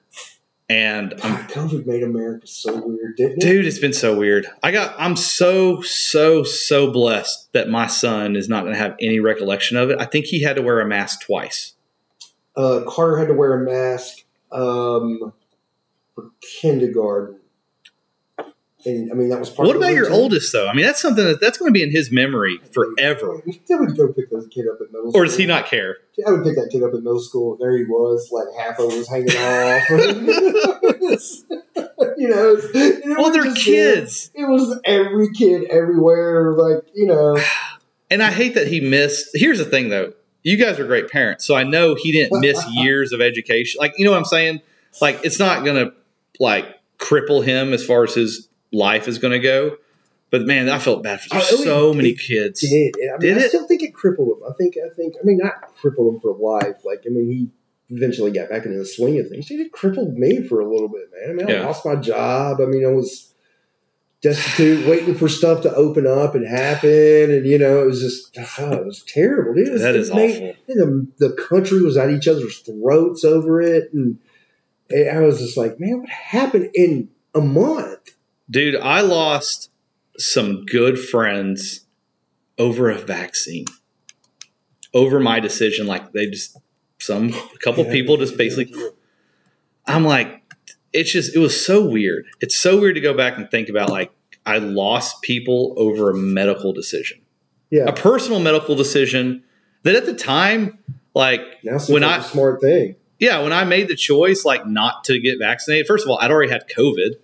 When I got COVID, it was February. I got COVID. I remember when you had COVID. I got COVID. That was actually when we first started trying to do something like this. Yes. And I'm sure we'll talk about that at some point, kind of what I originally tried. And and honestly, that was a good faith effort from what I was trying to do. And it was, I guess I'll just tell people. So I had this weird idea of getting together, 5 or 6 people from the left, the right, center, whatever you want to call it, come together, kind of a think tank kind of deal, and put some stuff on paper, some policies, maybe some things we could do that would be better for the country. Or, we were starting with the state, kind of some things that with the state that, kind of pulled from both and, try to get something going with it, and of course it crashed and burned. I'm to blame on part of it because when it was actually, we were supposed to have like our first live debate or whatever.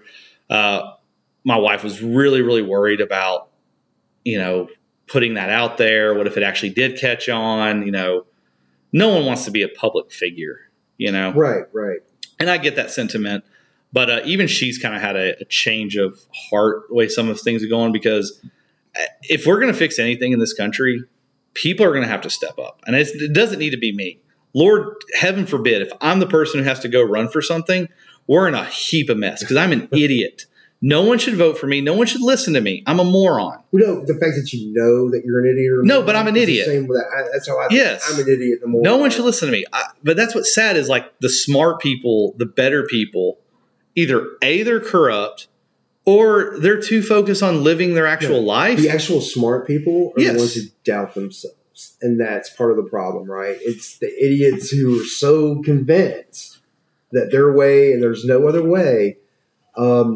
Smart people, and this has been my experience, really intelligent, smart people doubt themselves constantly because they start seeing different angles from different approaches and be like, maybe I shouldn't try this because it's fucking up over here. Maybe I can do this better by doing it this way. Or maybe they're just smart enough to go, I don't want my family exposed to all these psychopaths nowadays. Because it's not like, when you were a senator from Arkansas or wherever in the 50s or the 60s, people couldn't just go find where your family was. Right, it's everything's so connected now. And the sad part is, in order for anyone to actually like get anything, you have to have like your viral moments and all this BS now they've got to do. It's like, man, people who could actually go make changes, they don't want that. They don't want to be in front of all this crap.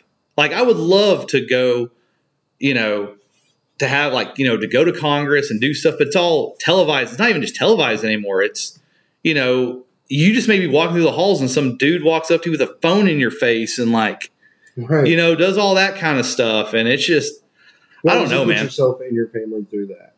So that's actually, since we're kind of talking about that, I'm like 100% on board. I think we need to go back to smoke-filled rooms with no cameras. I think that they actually need to do that because right now, all the different, committee meetings, they're all aired now on C-SPAN, right?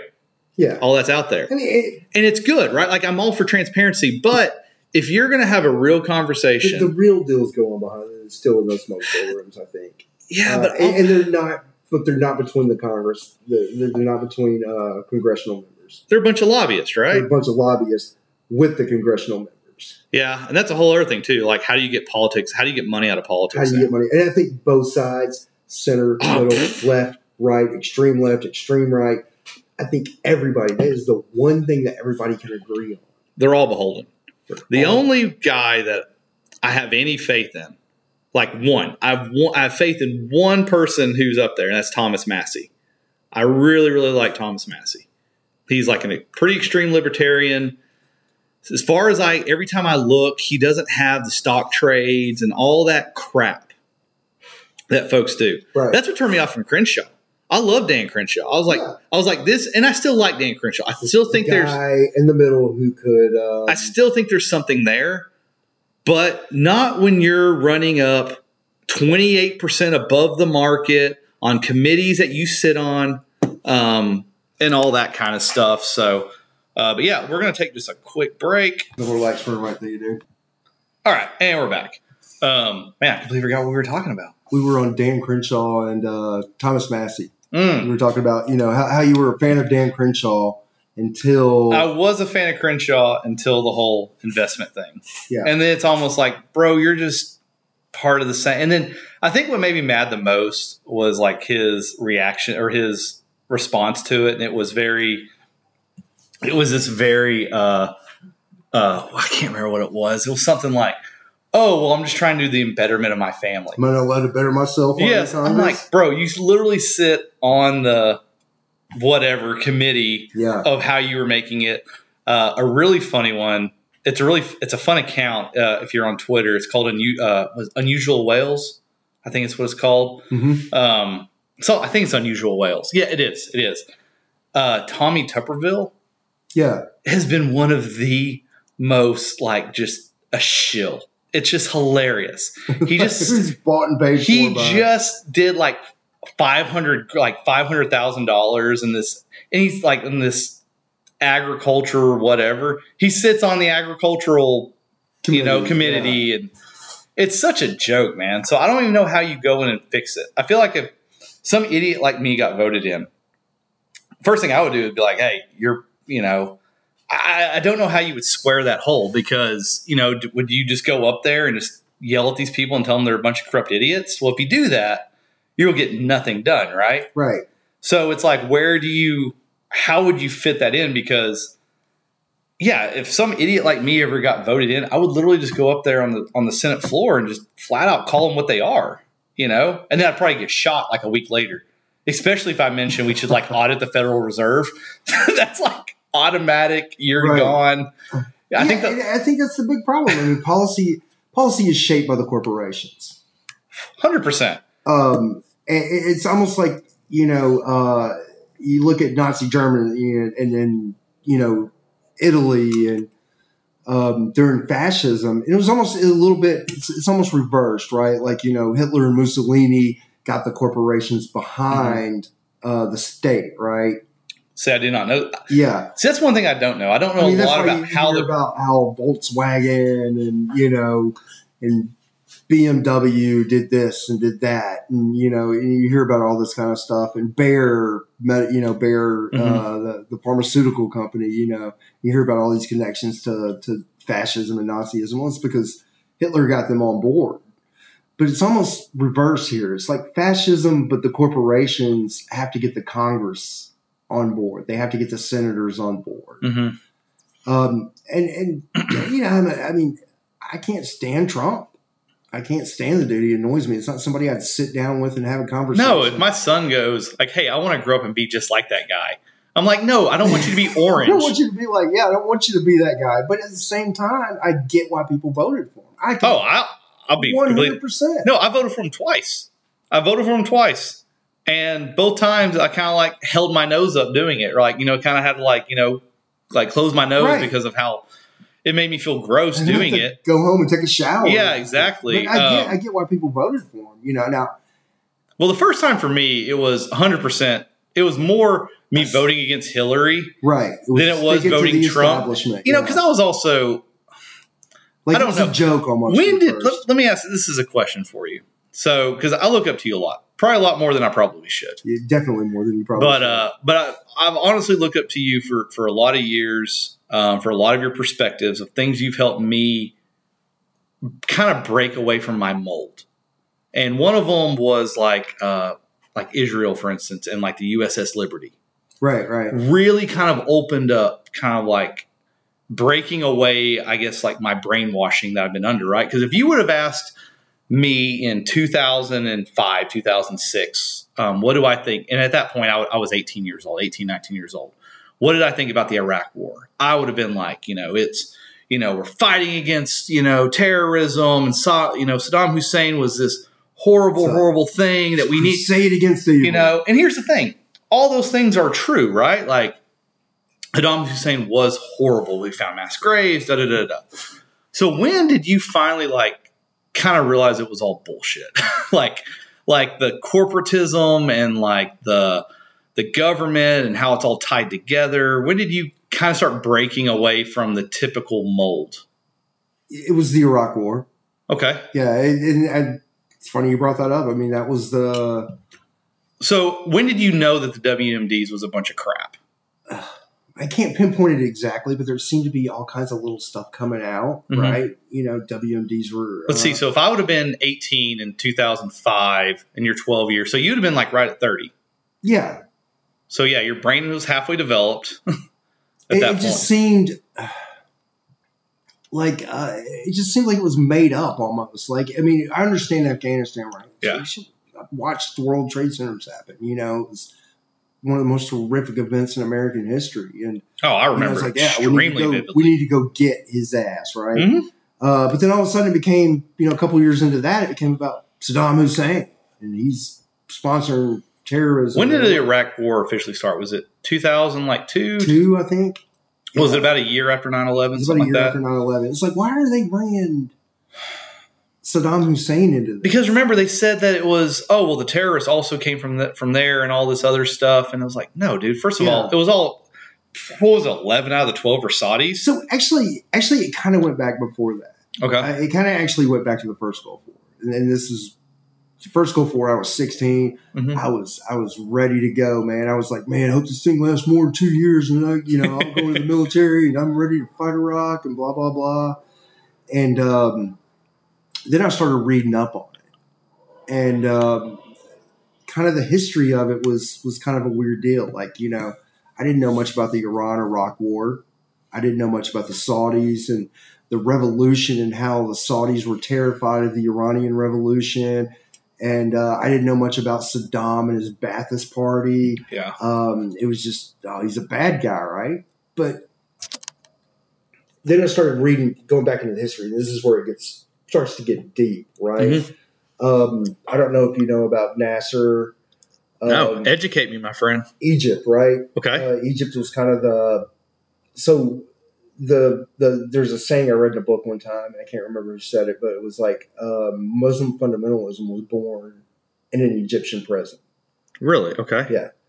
And Nasser, I can't remember his first name or how you say it. It's like Abdul Nasser or whatever, but he was the leader of Egypt and he believed in a movement called Pan-Arabism, right? Like maybe the Arabs should all unite under one ruler, under one country. It would be a socialist country, and they would finally drive out. Was he trying to rebuild like Muhammad's like original empire? In like a way, the Arab, a way, but under a. What was Muhammad's empire? Was that like the Arab Empire? What was that called? Do you know? Because I honestly don't know. That's where I start to. There's a great book called "A Concise History of the Middle East." The title sounds completely fucking boring. A concise history of the Middle East, right? It sounds terrible. The concise history, like we're getting it all in there. Yeah, we're gonna get it all in this one book. But it's probably one of the most well-written history books I've ever read in my entire life. Okay. Because it tells it like a narrative, like a story, right? And then he goes through and he explains, the founding of the religion, the tenets of the religion. You have to understand Islam if you're going to understand the Middle East. And then, he goes through where Muhammad led and he conquered and converted all these people. And we're talking North Africa. Okay. We're talking, Lebanon, Syria, Levant, I guess you would call that area, which is like Lebanon and Syria, Iraq, all that is under these little different kingships, and he united them all, blah, blah, blah, Iran. And then he dies, right? And then I can't remember kind of what happens. Isn't it funny how that happens? These great men build empires and then die. Alexander the Great. I love that we both went straight for Alexander. Because it split. Because he was, 32 when he died? Charlemagne, right? Charlemagne in Europe, under the Franks in Germany. And how many Khans did that? 3. Yeah. I think 3 times that happened where, the Khan died, right when they were, on the precipice. Yeah.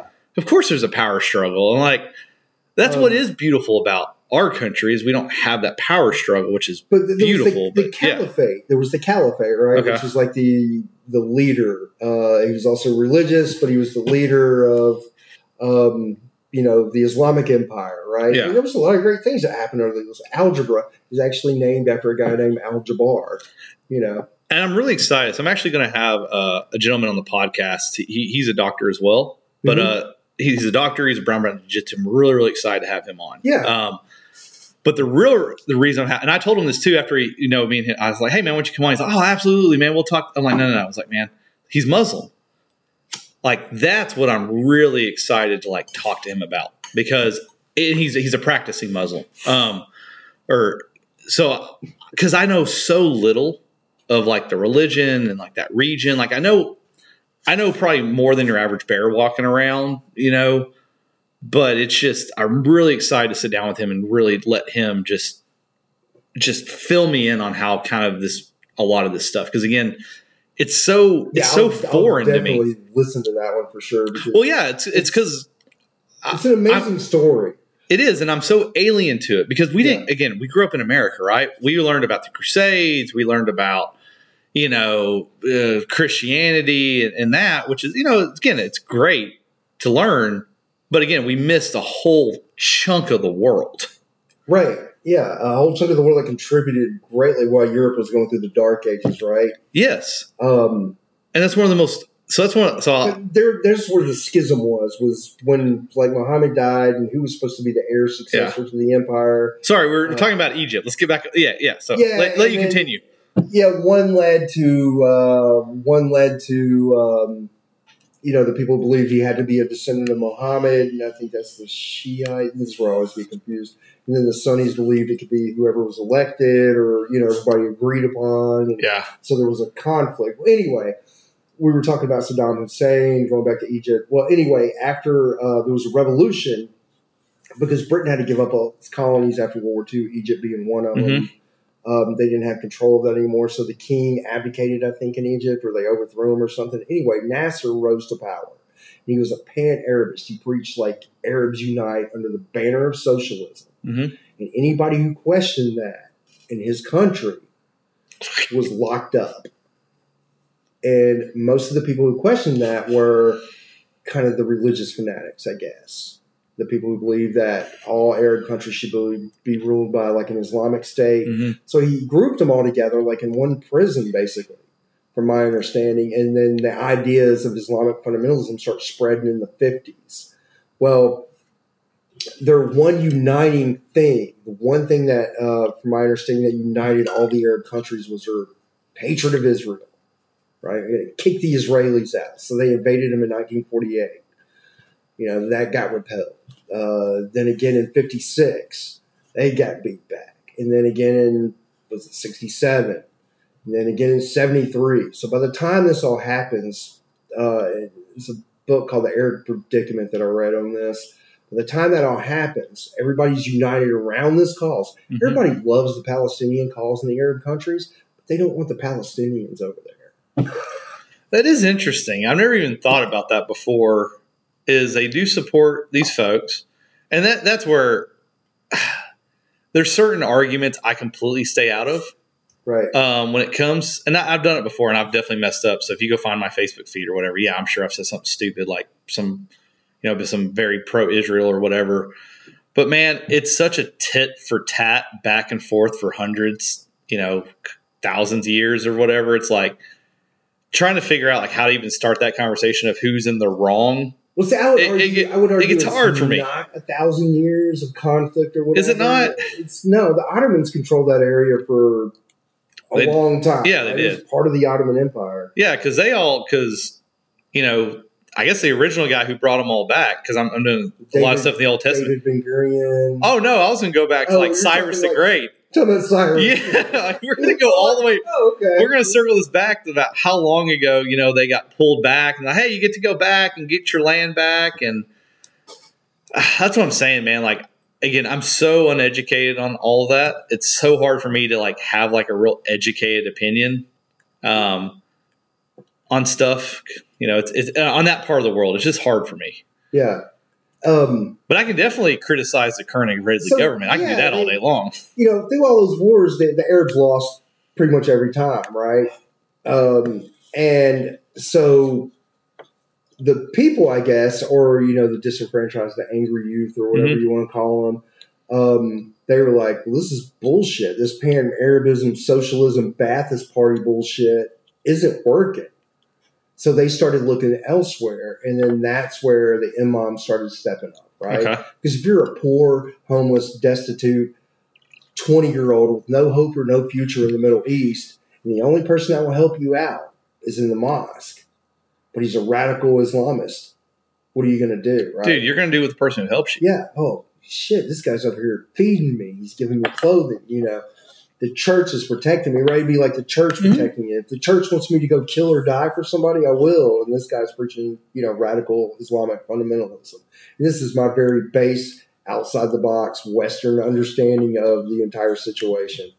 And it's just because of a book I read. I had to do a book review on when I was in college. So, that guy may be wrong, but that's what his argument was, is that the failure of Ba'athist secular socialism led to the rise of Islamic fundamentalism because they were looking for leadership. In Egypt, after he died, Mubarak took over, and then Jimmy Carter fostered all that peace and decided to give Egypt and Israel just a shit ton of money if they quit fighting one another. So they were like, oh, okay, they quit fighting one another, right?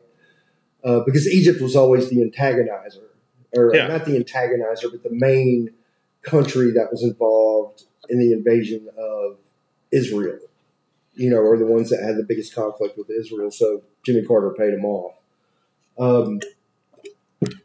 So, all right, try to circle us all back up. But Saddam Hussein was a Ba'athist. He was a follower of Nasser. Okay, so that's where, So that's where that comes in.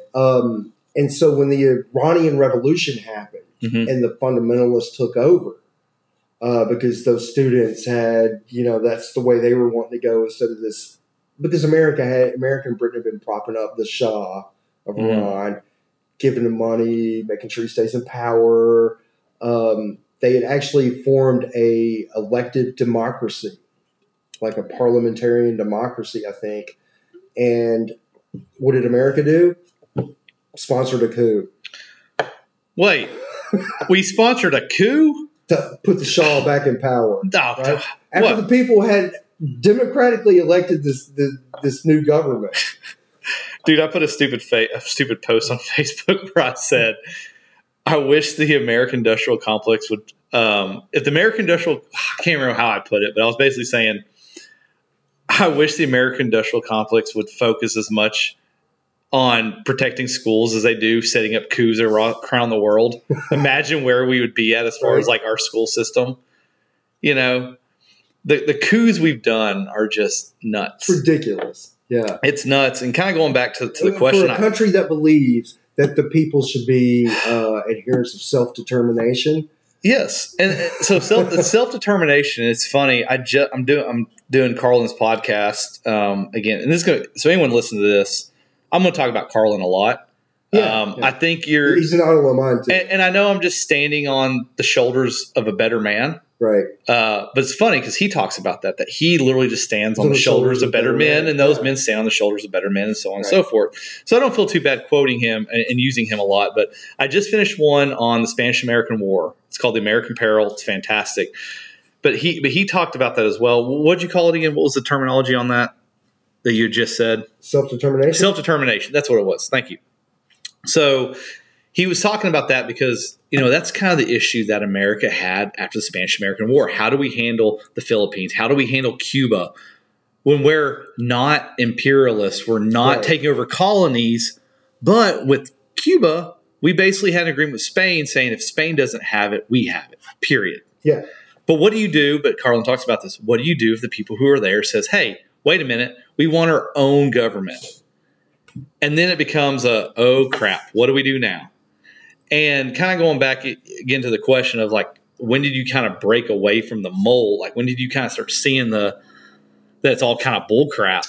That's kind of something newer for me. I would say for me, it started happening maybe around like the 2015, 2014. I started seeing things that were just like, we're breaking kind of against like my view of like, I always used to think like corporate America was good and America was good and we're bringing democracy. I was that guy.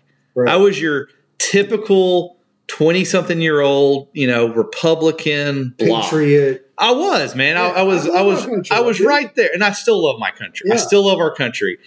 And that's what's really fun when I get in arguments with people who are on the right. They're like, "Oh, you hate this country." I'm like, dude, no. I love the concept this country was. I love this country. I am a conservative in so many ways, but guess what I'm conserving? I'm conserving some of the most liberal views that ever came out of the 1700s. Right, which was defined as liberalism. It is. And honestly, because you were throwing off the shackles of the oppressive, a break with. I've really become a Jeffersonian.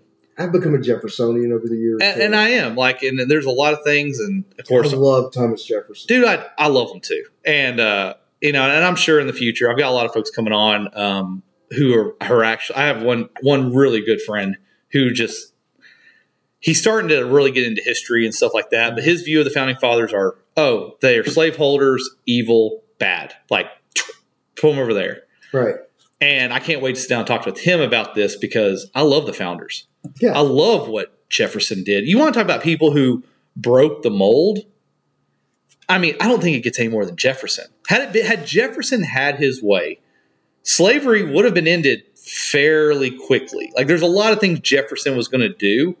Like, the other founders did not want to have in there, that all men are created equal. That was a big no-no to a lot of those folks. And he was the one who also fought to have the Bill of Rights installed. Yes, the Bill of Rights, dude. You cannot pass this Constitution. That's why I am a conservative for liberal principles. And when you say that, it breaks people's brains. Yeah. Because they don't understand what that means. Right. And this is why I'm doing these podcasts and getting off of social media. I'm going to try, if I start getting on social media again, just literally put the poop emoji. Just put that on there and I'll stop. But it breaks people's brains when I try to explain that, like where I'm trying to conserve liberal principles, the principles of free speech, which is so liberal. That's radical left. You want to talk about radical leftism? Allowing people to say whatever the heck they want to say. Because pretty much in any other time ever you go stand on the street corner and say, hey, the king is this or that, or the emperor is this or that, or this religion is blah, you're getting your head cut off. Or you're getting shot, or you're getting beat, or whatever it is. So kind of going back to, again, kind of where things started breaking for me is when things quit. It's like things weren't matching anymore. Like principles were getting messed up. And it kind of happened a lot during the Trump era with especially around like journalism and media. I always kind of just believed it's pure propaganda. It's owned by corporations. And thank God for the internet. The internet's got a lot of bad things, but when it comes to independent journalism and things like that, thank God for the internet. Yep. Because without that liberal and without some of these principled people, I don't know if I ever would have broke away from that Republican corporations are good. Yeah, I would have been just your typical neocon. Let's go to war. Yes, I would be 100% on that. So I'm glad I finally was able to kind of break away from some of that stuff and start seeing, kind of the evils of both sides. Like there's a lot of problems with capitalism, but without it, we're all poor. Right. Essentially, we're in a poor. It breeds innovation. Yes, it breeds innovation, but it needs guardrails, and that's one thing that even Teddy Roosevelt.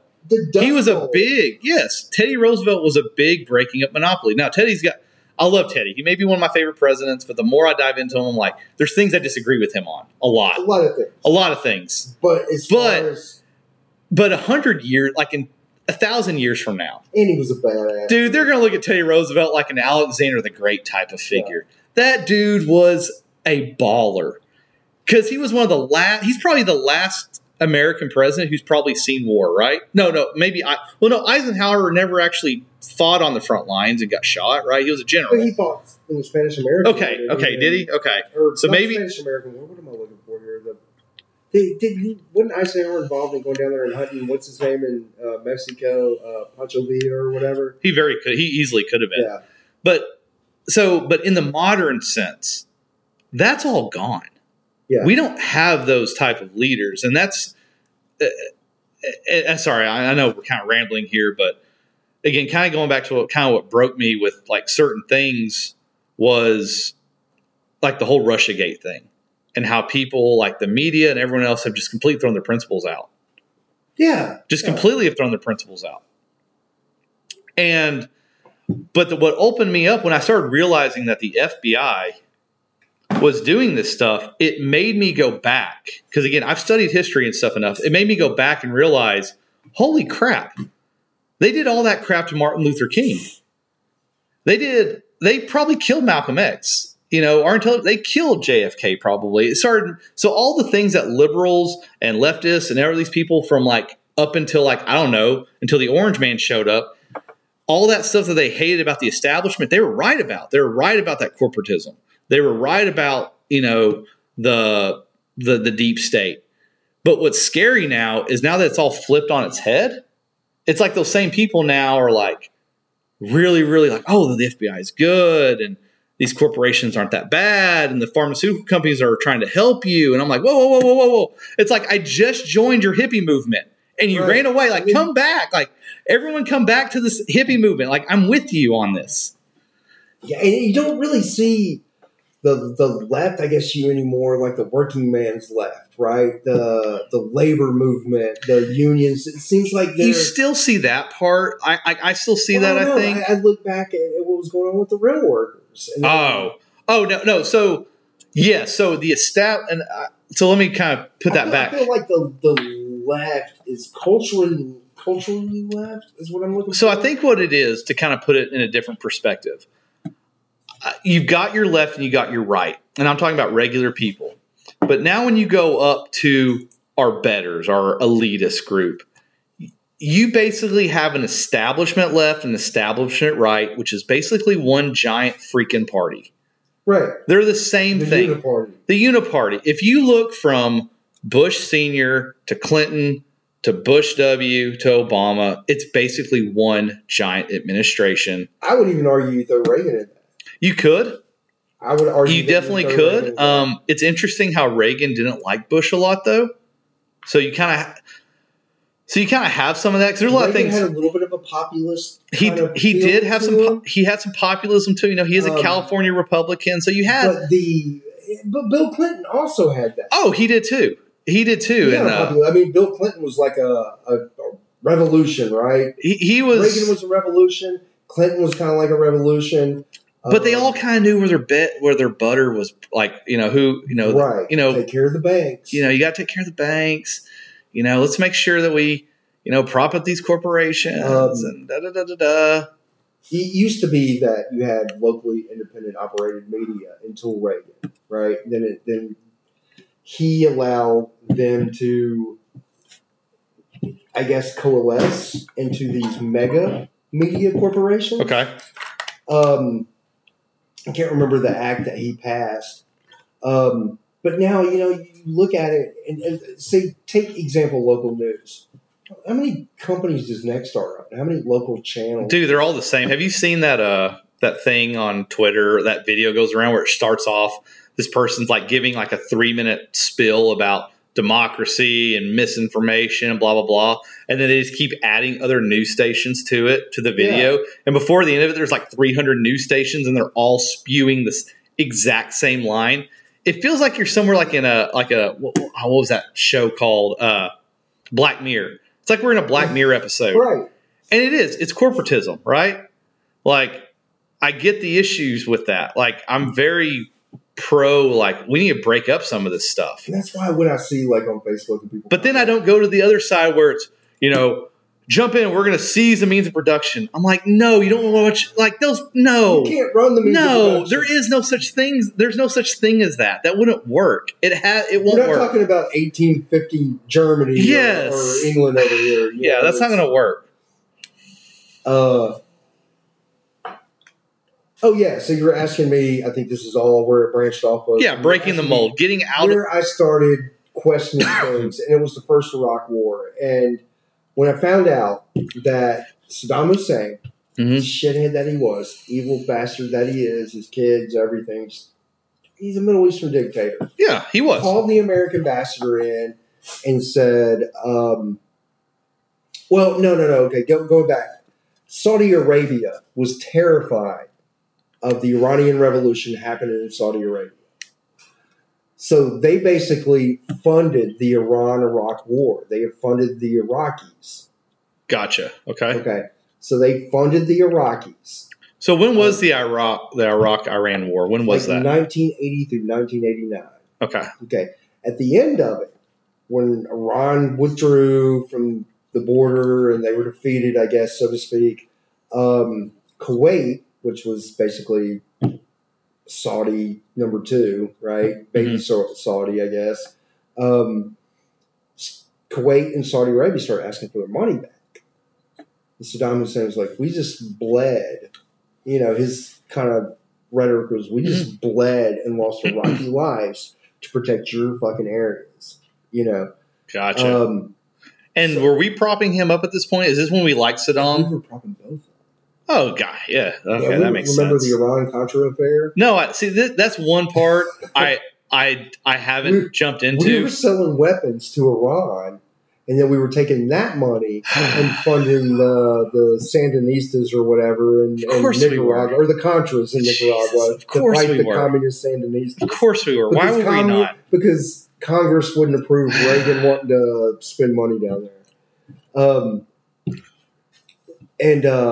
So Kuwait started slant drilling into Iraq, into their oil. And he's like, if you don't stop it. So is that what sparked the original invasion? Yeah, if you don't stop it, I'm going to invade your ass. Okay, so if Mexico did that to us, we would be...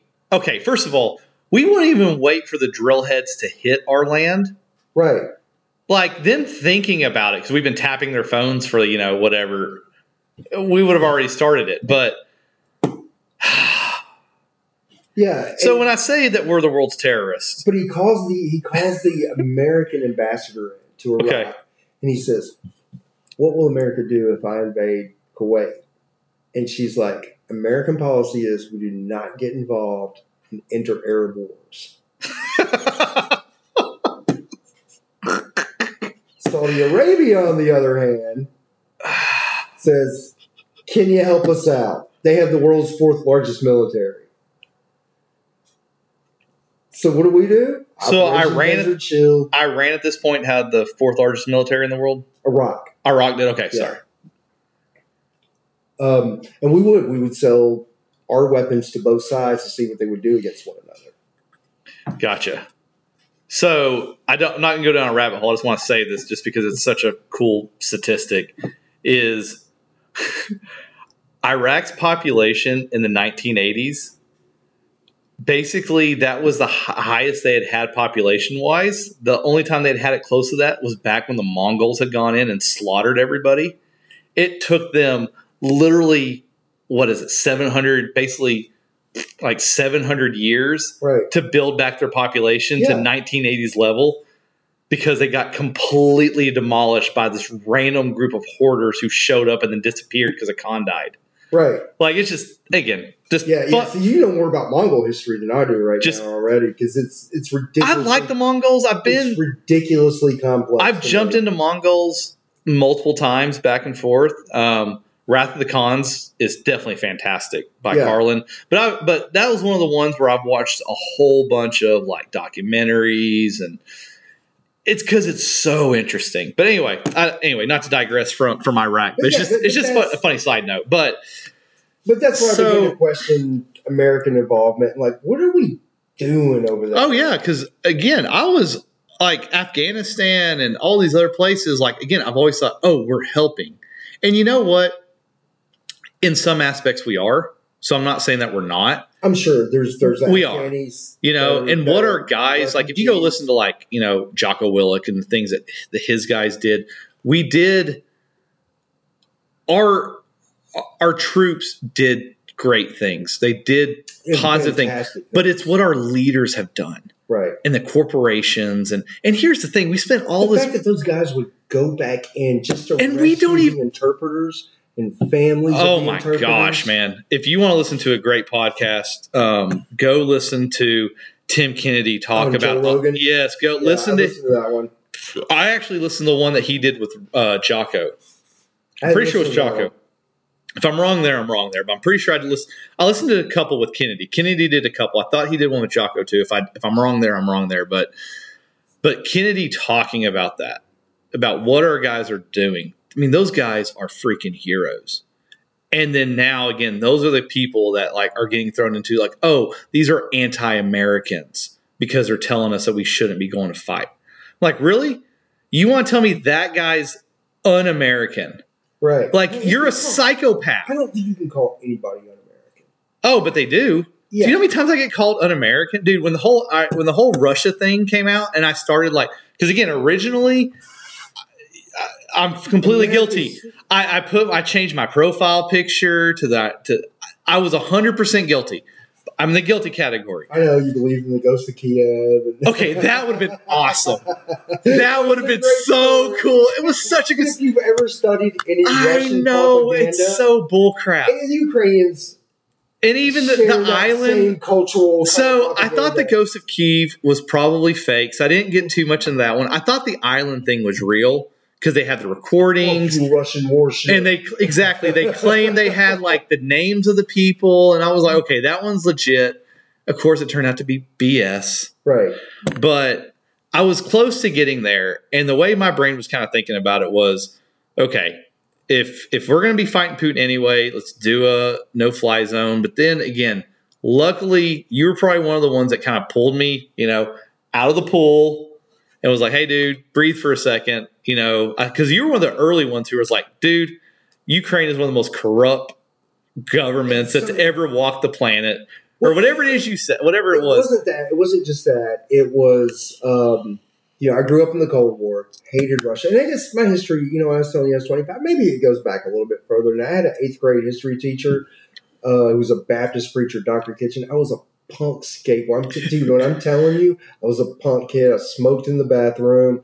I partied. I had weed connections in 8th grade, right? Like, my hair was kind of long. God, you were such a typical Gen Xer, man. You smoking your cigarette. Yeah, holes in my jeans, But Dr. Kitchen and me, we had an understanding. He was an old Baptist preacher, very conservative, but, he understood. He knew how to talk to me.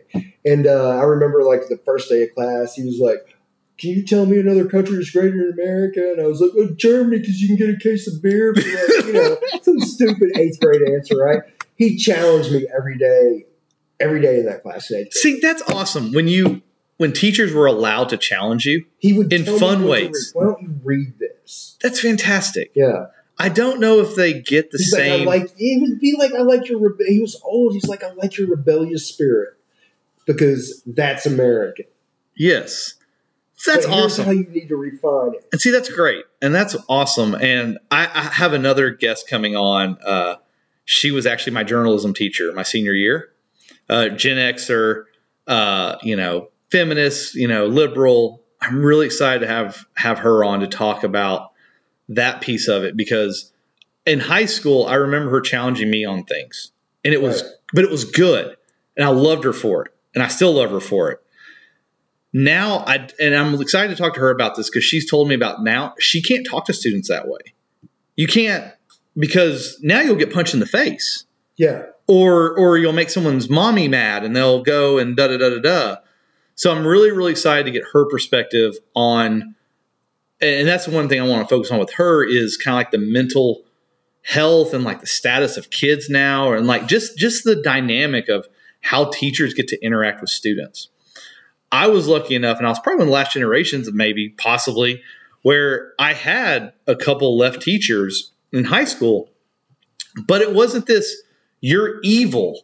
Right. We got to play and challenge each other. My history teacher at the time, again, this is Iraq, and I give him a lot of credit, because he's actually was against the Iraq war, and he was against the Bush administration, and he said these things, but I didn't listen, right? I was, we're fighting America. I was that guy.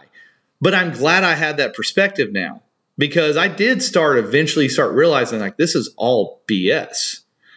And again, it's just kind of been this revolving go. I mean, and then COVID.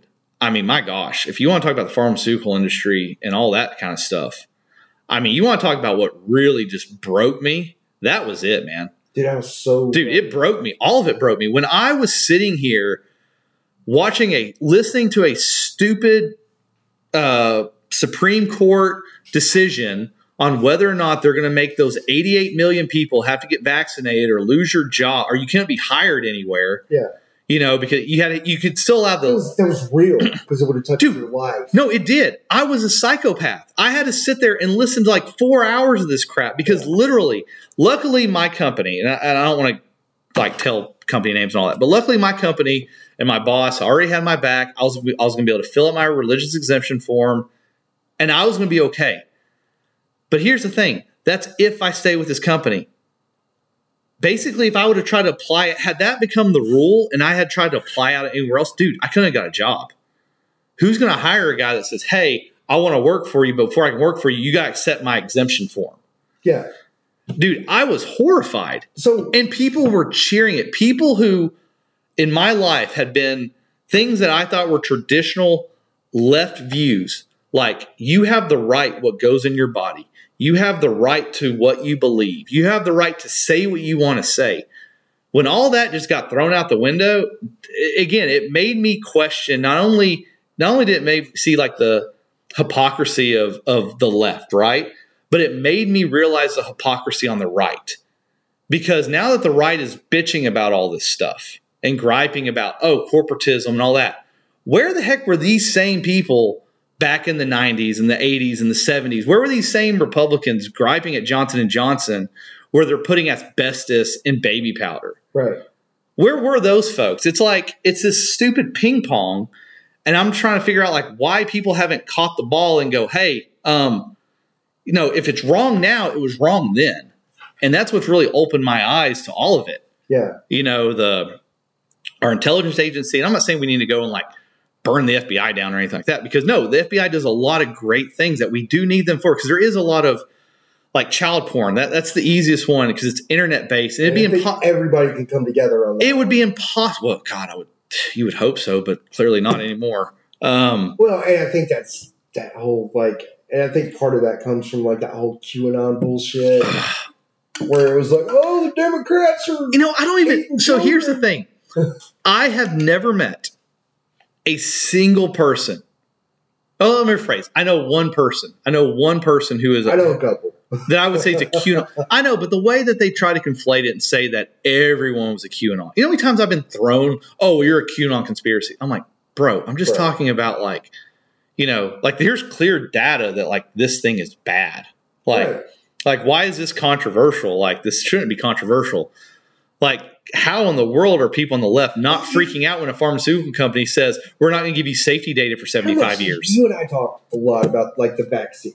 Oh yeah. And I'll give you an example of that. And I was like, I've had COVID, and you and I both read the same studies. It's like natural immunity seems to work better. When I got the vaccine, I hadn't had it yet. I was like, I'm trying to press my luck. See, I would have told you to get it back then. Yeah. I would have told you to go, like when my parents got vaccinated, I was happy. I was so thankful that my parents were able to get back. Now, I wish they hadn't have. But at the time, I was very, very thankful that was available. I was thankful that my sister was able to do it because she has different health issues that made her immune compromised. So at the time, I was excited. And I could even say that. I would even tell people, like, I'm glad this group of people can go get protection, but I don't need it because there's natural immunity. Well, you're an idiot. Natural immunity only lasts for 90 days. Okay, my gosh. What part of human civilization has that ever happened? Where we're like a disease comes in and we just never develop it. If there was ever a disease that humans never developed immunity for, me and you would not be talking. Right. We would have died years ago. But what drove me nuts was when I finally because I was originally going to get vaccinated. Because why would you not? I've been vaccinated for everything else. Why would you not get vaccinated? Yeah. The pharmaceutical companies, it's because I still believe that the FDA was the FDA. I believed that. I thought that they still were meant to protect you. I thought, well, they can't do this without clinical trials. I believed all that stuff. The residing members of the FDA probably had investments in. Of course. Again, you talk about what kind of broke. And not only that, but I'm sure they took them on a junket somewhere real nice to France or somewhere. And we're like, hey, man, hook us up. Yeah. Okay. Hook us up on approval for this, If anyone's asking, we're drinking Miller, not Bud Light. Just to make sure, right? The one person who listens will probably hear that and get really upset. The one, What's funny about Bud Light is, dude, I've been protesting Bud Light for decades. Well, yeah, it tastes terrible and it gives me a headache. I don't mind drinking light beer. It's not my favorite, obviously, but if I'm going to drink a lot, I love Miller though. But Miller Lite's got a different. It does. It's got that Pilsner taste, and it's not a heavy Pilsner. It's a light Pilsner. It is a light Pilsner, but yeah, man, that whole thing just. What made me upsetting is I remember when it started happening. Like, so again, I was really going to get vaccinated because again, I was just going to. I got to work. I got whatever. Then I got COVID. I got COVID in February. And it was, thank goodness, I was listening to the conspiracy theorist Joe Rogan because he was the one who was talking about vitamin D. So I started taking vitamin D right away. Like, I started taking vitamin D like in April. Whenever Joe Rogan, the right wing crazy, yeah, the right wing radical who was a Bernie bro, yeah, Jeez, socialist, socialistic medical care, all that BS. But yeah, so I was on vitamin D. Man, I was so healthy during COVID, man. I got down to like 203. Then had some injuries. I'm back down to 230 right now, so I still got a lot of weight to go. I got to get down to. You're a big dude, man. I mean, you got. I hold it fairly well. Yeah. I hold it fairly well for whatever reason. But I still got I got to get down to 185. So I want to start competing in jiu-jitsu. I want to do some competitions again. So I've done 3 tournaments at 220, and they're not my 220. These guys are like 6'3", 6-pack. And I just get, 6'3", 185. So I would much rather be the skinnier 185 against regular humans, but I digress. But man, it just, so I was in good shape. I was on vitamin D. When I got COVID, I was literally sick for about 4 hours. I remember I was in Oklahoma. I came home. It was about 5 o'clock. I started feeling kind of weird. I was running like a little fever. I remember. And here's the thing. I even did the whole quarantine thing in February. Because it was so I'm not a psych. So I'm not like this anti whatever. I was literally in my bedroom for 10 days away from my family. My son would come and put Legos under the door saying, "Daddy, will you play Legos with me?" Yeah. Like, dude, it was heartbreaking. Yeah. Trying to explain to my son why I couldn't go see him for 10 days. And I can tell you that 10 days, I almost lost my mind. I worked. I was still working because I physically was fine. I luckily, I was able to come in here and work out in the garage. I was able to go run every day. I was able to at least get out in the world. But I was I didn't want to get around my family. So like I would wear a mask when I would wave to my kid goodnight and all that. Dude, I was literally sick for 4 hours. I was sick the Wednesday I came home. I was sick that night, a little sick. The next day, I kind of felt crummy because I did the old school. I threw on I had socks on and I wore a shirt to bed and, I threw 2 blankets on. I sweated the thing out. And that was it. Now, the long COVID, I did have the long COVID stuff. My lungs got a little messed up. So again, I'm not a whatever over here. Like I was following the rules, right? Right. But then the studies were coming out at this point from Sweden and other places saying, dude, we've been checking immunity. It's robust and we're 11 months away or 10 months away from the original when it was happening. Now we know it was actually happening back in November of 19. But anyway, I digress again. So once that data was pretty established, hey, you've got it. Once you've had it, your chance of getting it again is point whatever percent, and you're not going to die from it. You're fine at that point. And then people were telling me how dare you not go get vaccinated? I'm like, why would I get vaccinated at that point? Killing grandma. And then you started at that point. That's when you started hearing. Again, we didn't know anything about the myocarditis and all that kind of stuff. I just didn't want to get vaccinated because at that point I had starting to realize that there had been no trials on any of this stuff, really. Right. Not that there needed to be. The trials weren't right. The safety data wasn't there. What really freaked me out is the fact I couldn't go to my doctor to get it. I had to go to Walmart or a COVID place that was doing it. And I finally found out the reason why you couldn't go to your primary care physician at the time is because since there's no safety data, you lost your right to what is that? You have the right to the information. Yeah. What is that called? HIPAA. Not HIPAA. It's whatever it is, where you have the right to know whatever it is you're taking and the side effects. Well, they couldn't give that. So the primary care physicians couldn't give out the shots because they couldn't give you the information. And that's what really started pipping red flags, because again, I was going to go get vaccinated, but when I realized I couldn't go get it from a doctor, it was like, why can't I go to a doctor? Why can't I go to my doctor? It's kind of weird. And it just, again, it kept snowballing from there. And then, man, the people, again, I got some weird, like, it was weird. Like, the fact, like, people were kind of weird, the fact that, like, I didn't go get vaccinated. So it was weird. I got mine, and the reason I got mine was Whitney was kind of like, I'm concerned. I don't want Jonathan to go back to school. I don't want him to get COVID, you know. And I was like, well, I'll go get the vaccine first. Mm-hmm. So I got it in August. No side effects, nothing, didn't get sick. Whitney actually got sick when she got hers. And then we got Jonathan vaccinated for the first one. Mm-hmm. Is that as much as he got? Yeah, I believe so. I don't think we got him vaccinated a second time. Well, then I went back in October and got the second dose, right? Mm-hmm. Because it was time for Jonathan to get his second dose. Whitney to get her second dose. Mm-hmm. I think Whitney got it. And I think that's where my trouble started. Now, I'm not saying anything. It's not like I was the healthiest person. I was smoking, you know, packing a half of cigarettes a day, was being lazy, you know, blah, blah, blah.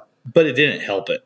It didn't help it. I think it exacerbated it. I think I had some other issues that were going on that obviously, you know, we talk about, you know, COVID was impacting people with bad health. Shit, I got to remember, dude, I'm not 25 anymore. Mm-hmm. You know, that never hit me. It was real, man. People were dying for sure. Yeah.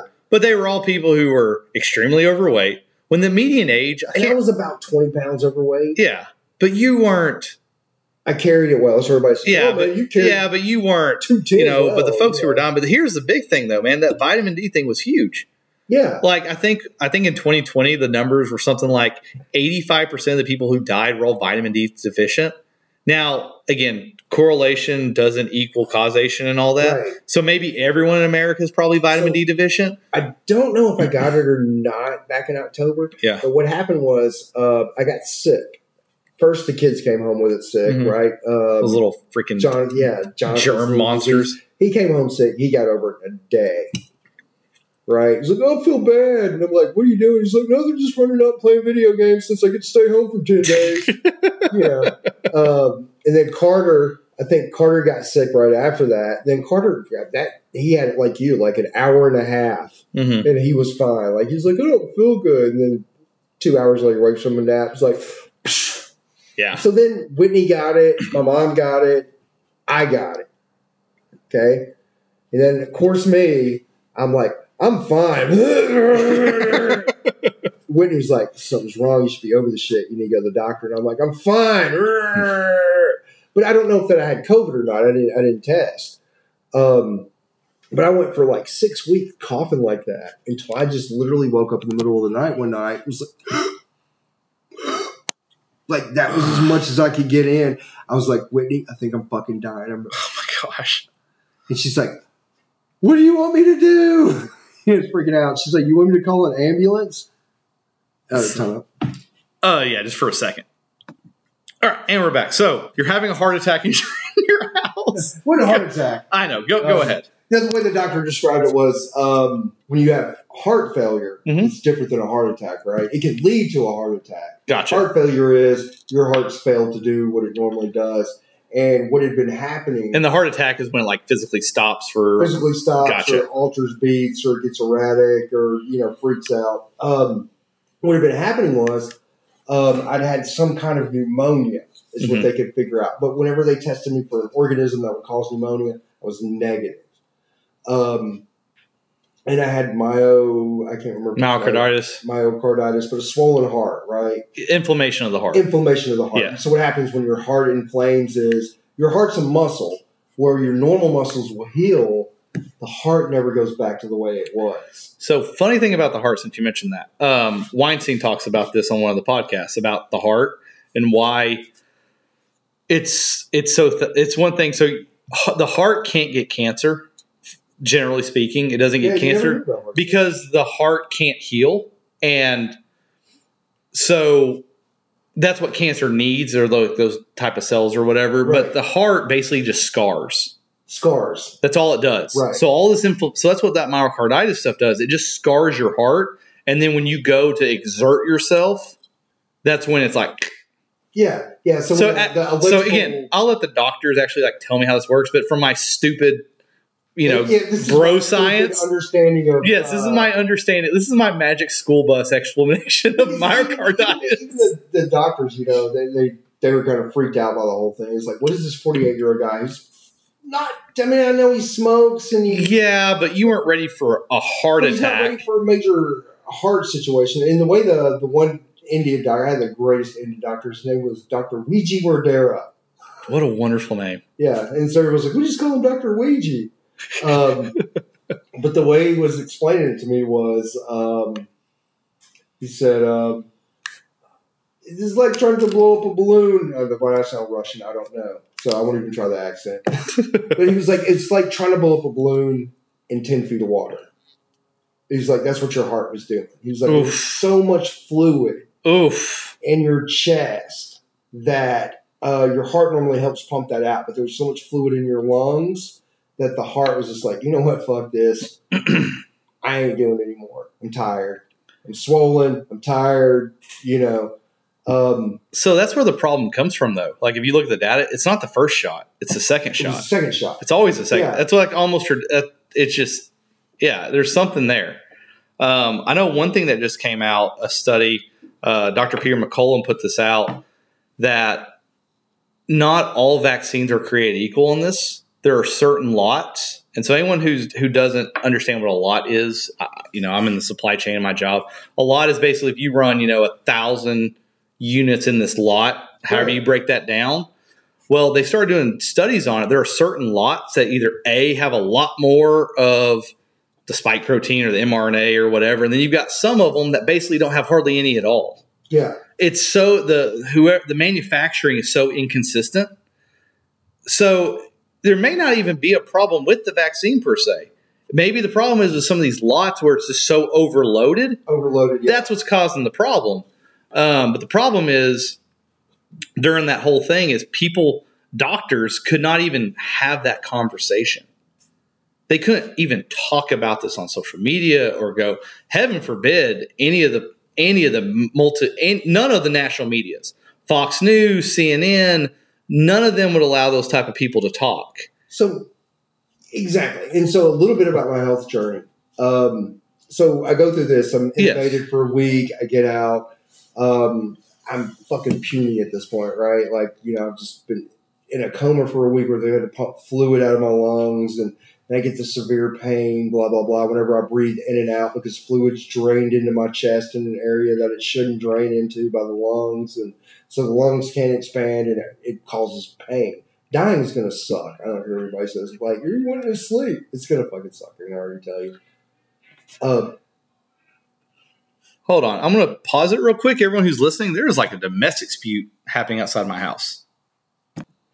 All right. And we're back. Sorry. There was a man screaming at somebody outside of my window. All right. Sorry. But like I said, and I talked to a cardiologist. I had several doctors in the hospital, blah, blah, blah, yada, yada, yada. And so come to find out, I've got high blood pressure, some other stuff going on, and I'm old. I've never, You're old. I've never taken care of myself the way I should. I smoke, blah, blah, blah. And my wife had actually brought it up. And they're like, do you have any other symptoms leading up to this? And I was like, no, I felt fine. Except my wife was like, well, tell me about your leg. I was like, my leg? And she's like, yeah, the one that always cramps up. I was like, oh, yeah, I've got like a torn calf muscle or something. How long had that been happening? For like 4 years. Okay, so that thing's been a constant issue. Yeah. And come to find out, I had peripheral arterial disease. I had like an 85% blockage in a part of my leg, and the cramp wasn't a pulled calf. It was lack of blood flow. See, that's where it could just compound. Like the calf could have been the issue, could be a major part of the issue, right? Right. But then, again, I'm a crazy person. Have you watched the Died Suddenly documentary yet? No. Okay. It's on Rumble. Go watch it. It'll freak you out about. It's about all these young kids, athletes. It's that, but it's these fibrous tissues that morticians and other people are finding inside of people. Yeah. And it's really hard to say this is fake, like when you're watching the video, unless like they're literally making tons of fake videos. I don't know if they're going that elaborate, so I think the documentary is probably fairly accurate. But so, it kind of goes back into it, like, had you been 100% healthy, maybe you would not have had an issue. But since you did have that, you took this vaccine and now you're getting clogged up, right? Yeah, everything's getting clogged up. So it's like, what's the problem? Well, the problem's everything, right? But had you not been vaccinated, you may have not had now you may have died 10 years later when that leg eventually got 100% clotted, right? Right. Well, or I would have lost feeling in the leg. Exactly. And, So it's this weird thing. But it's funny how, and I would only get it like when I was like mowing the lawn and going uphill, right? And then if I rest for a few minutes, it would go away. And so Whitney, so it's probably when your blood pressure was up. Yeah. Whitney told the doctor about it. And the doctor went, oh. One of my doctors, I had like 6 in the hospital. They were all coming in and looking at me. And he was like, I'm going to have you tested for blah, blah, blah. And sure enough, I had a blockage in my leg. Yeah. So anyway, they're like, we're going to refer you to a specialist. And he was a vascular surgeon. He literally is the kind of dude that goes in and does stents and stuff like that. And he was like, oh, yeah, your leg. And so we're just talking in our conversation. He goes, I'm not going to say it's the vaccine, but I'm not saying it ain't the vaccine. So he had some nuance to him. He at least allowed the idea that, hey, maybe this thing ain't 100%. Yeah. He was like, you had some other stuff going on, like health pressure, but he's like, and then what the doctor said, you had a lot of little things going on and you weren't taking care of any of them. If you'd been taking care of 1 or 2 of them, like your high blood pressure or blah, blah, blah. You'd have been fine probably. He's like, yeah, you probably would have been fine. He was like, what happened was your heart just was like, fuck it, I'm not going to work anymore. And so your lungs, where he normally pumps that fluid out of your lungs, it quit pumping the fluid out of your lungs. So that's why you got short of breath and you go, you can't. That's because the way he said it was like, I wonder what makes a man come into a hospital and say, tell a 48-year-old fairly healthy man, I can't breathe. He's like, I'm trying to figure out. Dude, that doctor sounds awesome. He was, and he explained it to me in a way that I could understand, I would love eventually to have someone like that on and just let them just talk for a couple hours. Yeah. Someone who has like real knowledge. Again, I've got bro knowledge, right? Like, and that's where I'm at. I'm just, I look at certain doctors and certain guys. Basically what I try to do when I look at a journalist or a doctor or whatever is like, are they principled? Are they at least principled in what they're saying? Like, if this goes that way, they say the same thing. If it goes that way, they say the same thing. Like, I try to look for those type of individuals because those type of individuals, they're at least mostly trustworthy, right? Yeah. Like people who will stand against, pick your topic or whatever. So I've tried to be more that way about certain things. Like I was really, really against when they they expelled those those Tennessee reps for the whole, I don't know if the insurgency, immediately I was like, that's stupid, blah, blah, blah. That's just dumb. And people were like, oh, how dare you there? That's an insurgency. I was like, no. If I'm going to be consistent that January 6th was not an insurgency, then I'm going to be very, very, very, very consistent that Tennessee was not an insurgency. That's the stupidest.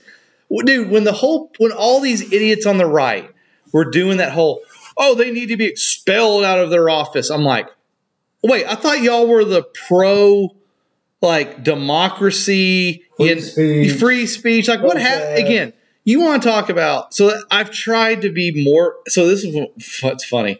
The more principled I try to be about things, I've lost more friends. You should never lose friends over your principles, right? Well, I guess they weren't really, I don't know. And I try to be. They weren't really your friends to begin with. I know. Maybe so, but it's just weird. You and I disagree on shit all the time. I know, and usually I come to your side because you're the smarter of the two of us, and you make better arguments. No, maybe I make better arguments. It depends. I think the only thing we would argue about is like the student loan thing. But the funny part is we actually agree more on it than we don't agree on it. It's just. But I think we agree that the root cause has been the influx of available money into the university system, and that has allowed them exactly. To If we would fix that, I'd be 100% on board erasing debt. Yeah, but until that's not fixed, it's just gonna. There's no reason to waste debt because it's just going to. See, that's where we agree. And it makes me, but it's like so when they were like, "Oh, we're going to erase debt," I was like, "No." Because you're not fixing anything. You're just going to make inflation higher. You're not helping it. Yes, you're helping those 10 million individuals. And I want to see those people help. I'm one of those individuals. And I get that. And I'm fine with it. But if you want me to support it, okay, fix the problem. And then I don't care. Like, erase all of it. Like, that's fine. But you're not even fixing the problem. So if you're not even going to fix the problem, it's like I'm automatically almost out of it. Like, I'm just like, you know what? This is ridiculous. But yeah, man, the COVID thing, again, it really kind of brought me into kind of breaking my mold. Because, again, I thought the FDA was good. I thought they protected us. I thought to some degree I did and then that turned into our food. I was like, oh, they're not going to let us eat food that's poison. Bull. Yeah.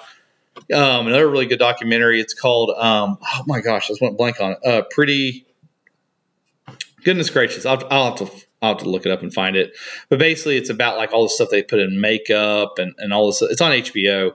And they talk about the Johnson & Johnson thing with asbestos and all that. So again, it just kind of goes back that, again, corporations and the government are basically all in bed. And this is where also, I guess, being a student of history, this is where I also put things in perspective. Yeah. We may be dying of heart attacks and heart failure and all these circulatory issues caused by obesity. But you know what we don't die of anymore? What, staying in the middle of a field and some guy put cold steel in my chest? Fucking starvation. Oh, not yet. Not yet. We're going to see it. I don't know. I think America can support it. American will be fine. America will be fine. We still have enough farmland. I won't go on my tangent about Bill Gates. Yeah, and so this is where you know a little bit more about agriculture. So, dude, I'm an idiot on that stuff. I'm really excited. I really want to have another individual on. He works for the Cattlemen Association. I really want to get him on to talk about kind of that stuff.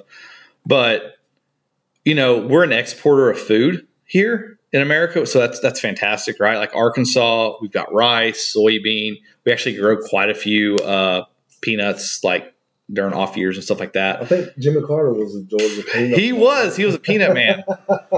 Jimmy was a good man. He may have been the last president who was an actual good man. Horrible president. Great fucking guy. He may be the last president that was actually a genuinely good person. Maybe Reagan. Reagan may have been a good dude, but he did some really bad stuff. I don't know. He was kind of slightly evil. He may have been evil. That's my Gen X. But I wonder how much of it. I wonder how much of that was Bush. Mr. CIA play, because you want to talk about an active vice president besides Dick Cheney. I mean, George H. has to be really. I mean, okay, seriously, who really ran the Bush W administration? It was Cheney. It was Cheney. Like, and W may be a decent. He may be a nice guy, but he's. You could have W right here with us right now, and I think we would have a good time. Oh, as a dude, I think we'd have wonderful time. I think you could do that with Obama. I thought Obama was I had a lot of faith. The conversation would be a little bit more intellectual. Yeah, well, he's smarter than me by far. By far, yeah. And I think you could do that with Obama. And what makes me upset about Obama, I guess I'll talk about this since we mentioned Obama. I actually wasn't against Obama, like when he first ran. Like, I voted against him, right? Like, I voted McCain and all that stuff. I voted for him the first time. You know, I was in my Republican stage back, when was this, 2000, 2008? So, again, I was like, 21 years old, you know, so I was like Mr. Republican. But I wasn't like against him. Like, I wasn't voting against him, right? I was voting for McCain, but I wasn't voting against Obama. I was kind of like, because I remember after the 2004, he had given that speech after the election, and I was like, I was like, that seems like a legit. This guy. I was like, it seems like a legit dude. He's wanting to do change and da da da da. And I was like, it kind of spoke to me. But again, I was just if you put 35-year-old me in 2008, I'd probably vote for Obama. Yeah. Right. I would. I'll tell you right now. If they were running, I'd vote for Obama today in 2008. Now, 2012. Actually, it's his last 4 years was just awful. Oh, it's terrible. Awful. We're giving guns to Mexico. We're basically taking the Patriot Act and putting steroids in it. The way he handled the housing crisis. So the banks took all these fucking risks, right? And then they raised rates on people, exasperating the risk ratio. And then what did he do? He did what Bush did. Bailed him out. I know.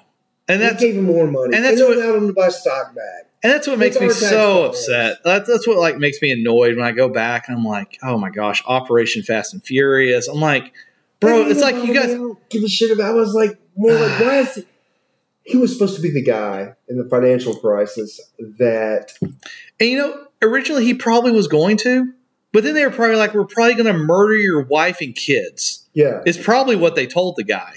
And or it may not even that. It may be like, hey. You want to be insanely rich and become a millionaire and live in Martha's Vineyard?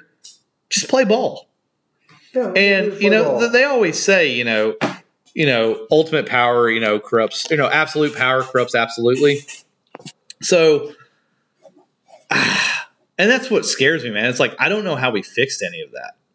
Now that I've broken it, Hillary Clinton, Secretary of State, I was like, just get the fucking Clinton's gone.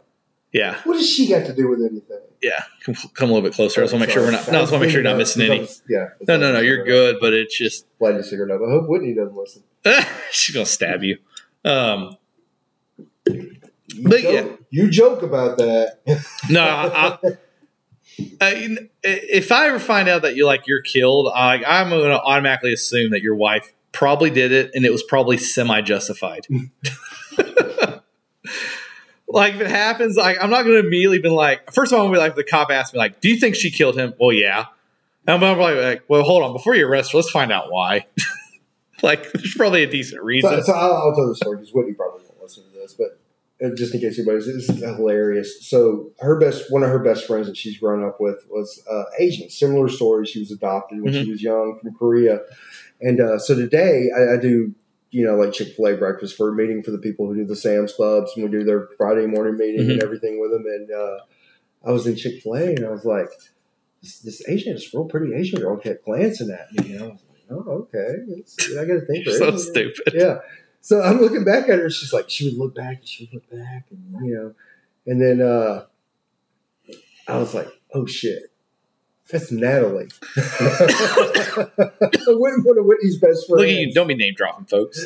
Yeah. And I was like, but I'm not sure. And I don't think she was sure because I hadn't seen her in years. Yeah. She, I was going to wait for them to call her name at Chick-fil-A. And they were like, Natalie. And I was like, Natalie. She's like, Eric, I thought that was you. I was like. So your ego went up and then it went right back down. Yeah. Well, I would never be with Whitney if Natalie had never given her seal of approval. The stamp. There you go. Yeah. How long y'all been married now? Oh, let's see. Jonathan's 14, so 13 years. Nice. There you go. Nice. I love the math that you just did there. So. Yeah. We've been together for a while. How long you recording? Dude, we're about to be hit 15 years. 15 years. We're getting there. We're getting, I've never known one without the other. Oh, yeah. That's how most people are. I'm almost to the point where it's going to be fairly soon where my age, I have known her longer than I've not known her. Yeah. So that's going to get weird. I joke around that with my best friend as well. We've been best friends since 6th grade. It's funny that I've known these individuals way longer than I didn't know them. Yeah, it's funny, man. I never would have thought, one of my reluctances to get married was, I go by the statistics, right? So 50% of all marriages in America fail. I can't believe we made it this long. I don't know I got to throw it back to my parents, man. So one of the reasons why me and Courtney got married so quick, because we only dated 7 months, is we were getting to the point where we wanted to live together. And I just had this, it was one of those, feet in the sand. Like I'm just like not crossing this line. Like if I live with anybody, I'm going to be married to him. And so like I kind of threw that out there thinking like, okay, this will squash that. Right. And then like she kind of threw back the same thing. All right, I guess we're going to get married. And I was like, oh, all right, I guess here we go. So then, I think I proposed like a month after that or whatever. And then we got engaged. Gosh, she's going to punch me in the head. I think we got engaged in like November and we were like married in February. Me and Whitney were kind of, it was a little bit different for us. It's going back to the Gen X thing, right? We were Gen Xers. We're Gen Xers. Whitney's borderline Gen Xer. She's like 42, so she was born in 81. I got a 7-year difference, and she'll be like, "Oh, you're rubbing the cradle." I'm like, "No, you're rubbing the grave." So it was like we had Jonathan, and we still weren't married. Bastard kid he is. How dare you living in sin? Completely living in sin. And she's like, "Are you ever going to marry me?" And I was like, "Yeah." She's like, "Let's do it right now." And I was like, I love that she just took control and just said, "Hey, this is happening." Yeah. And I was like, "I'll do it right now." How old were you when you got married then? Oh God, like 35 or some shit. Yeah. So you were and I was on the opposite spectrum. I was I was a kid, man. We talk about it all the time. Like, But you've grown up together. Marriage, it's exactly what it is. That's why I tell folks, like, I think it's good to get married young. When you find someone who's committed to it, you got to find that, right? Again, there's a lot of dichotomies there. There's a lot of stuff there. But the great thing about growing up together is how much more you actually understand what, like, love is and all that. Because, like, I loved my wife when we got married, when we were 20 and 21, or at least what I thought love was, right? Okay. 15 years later, 2 kids later, love is extremely different with what it means, but it's so much more meaningful. So, anyone out there, like I would encourage, like, it's going to be fun talking to my son about this, right? It's going to be fun trying to explain to him what my views are now when it comes to family and kids. Because honestly, if I could, I definitely wouldn't go back in time and change anything because I don't want to lose the kids I have now. But if anyone asks me like, hey, should you have kids younger? Should you get married young? Man, if you find a person who's as committed as you are, I would say, I think it's best if you're able to go that route. So there's a lot of ifs. There's a lot of ifs. You're talking about interpersonal relationships. Oh, exactly. I think you got to find someone who's as stubborn as you are. Whitney's nice story is a little bit different. It's unorthodox, but my joke to her is it's our story. Yeah. It's our story. Nobody else shares this story. You and I share this unique story. And we were going through manager training together. It's singular. That's how long ago that was. Oh, gosh. Yeah. Back in the great days where everything worked perfectly. She was dating somebody. I was dating somebody. And one thing led to another. And I remember, how Whitney is, right? She looks like a stone cold assassin. No, she is. I assume that she probably murders people in her spare time. But deep underneath, she's not like that. She's like really sweet, timid. Yeah, I'll never get there. Yeah. Like, I know I'm never going to get to that point for personality. She's a beautiful girl. Oh, yeah. And I remember her sitting, we had to sit next to each other in manager training. And I was like, oh, God, you sit next to this fucking cold-hearted Asian thing. Like, that's what was going through my mind. And then I come from tech support. You have to understand, tech support in the call center was like it was a fraternity, right? It was literally a bunch of dudes, maybe a couple chicks, but the chicks fit in with the dudes really well. It was dick jokes and fucking, it was like, we were like the jet fighter pilots of the fucking call center at Singular back in the day, right? It was like, we just make jokes and cracked up all the time. Our boss, Ian, was the fucking ringleader. He was from England, out of all places. And he encouraged it, right? So that was terrible. But anyway, so I thought she's setting up her desk, and I just grab my fucking binder and I'm like, throw it on there. And they're like, you're going to work on this project, blah, blah, blah. I'm like, cool. Yeah, whatever. And Whitney, like, I can see where she sets all her shit. It's like, perfect, organized. I throw a piece of paper on the floor and say, hey, you are going to have to learn to leave that fucking piece of paper there because it doesn't matter from what we're trying to accomplish. And it just fucking threw her for a loop. And then from there, I was What's y'all's age difference again? 7 years. Okay. And I was like, you've got to learn to have fun. So how old were you at this point?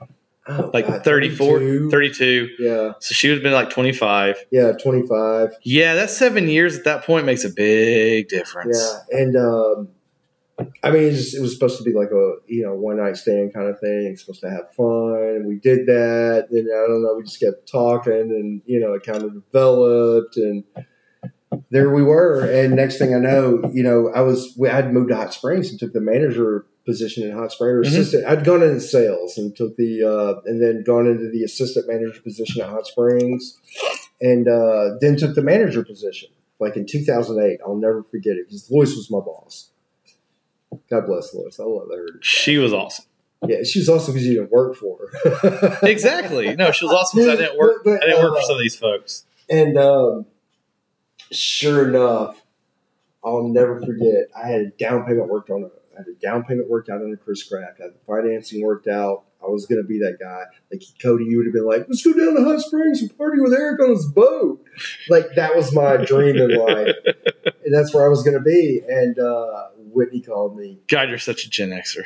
Yeah, right. And then Whitney was like, Whitney was like, called me crying and said, "I'm pregnant."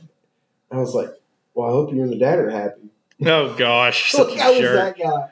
Such a jerk. Such a jerk. Like, I did not want kids, right? It was going to strap me down. Yeah, we weren't going to have kids either, man. I can't wait to tell Logan this one day. But, yeah, he was our he had a 0.1% chance of happening.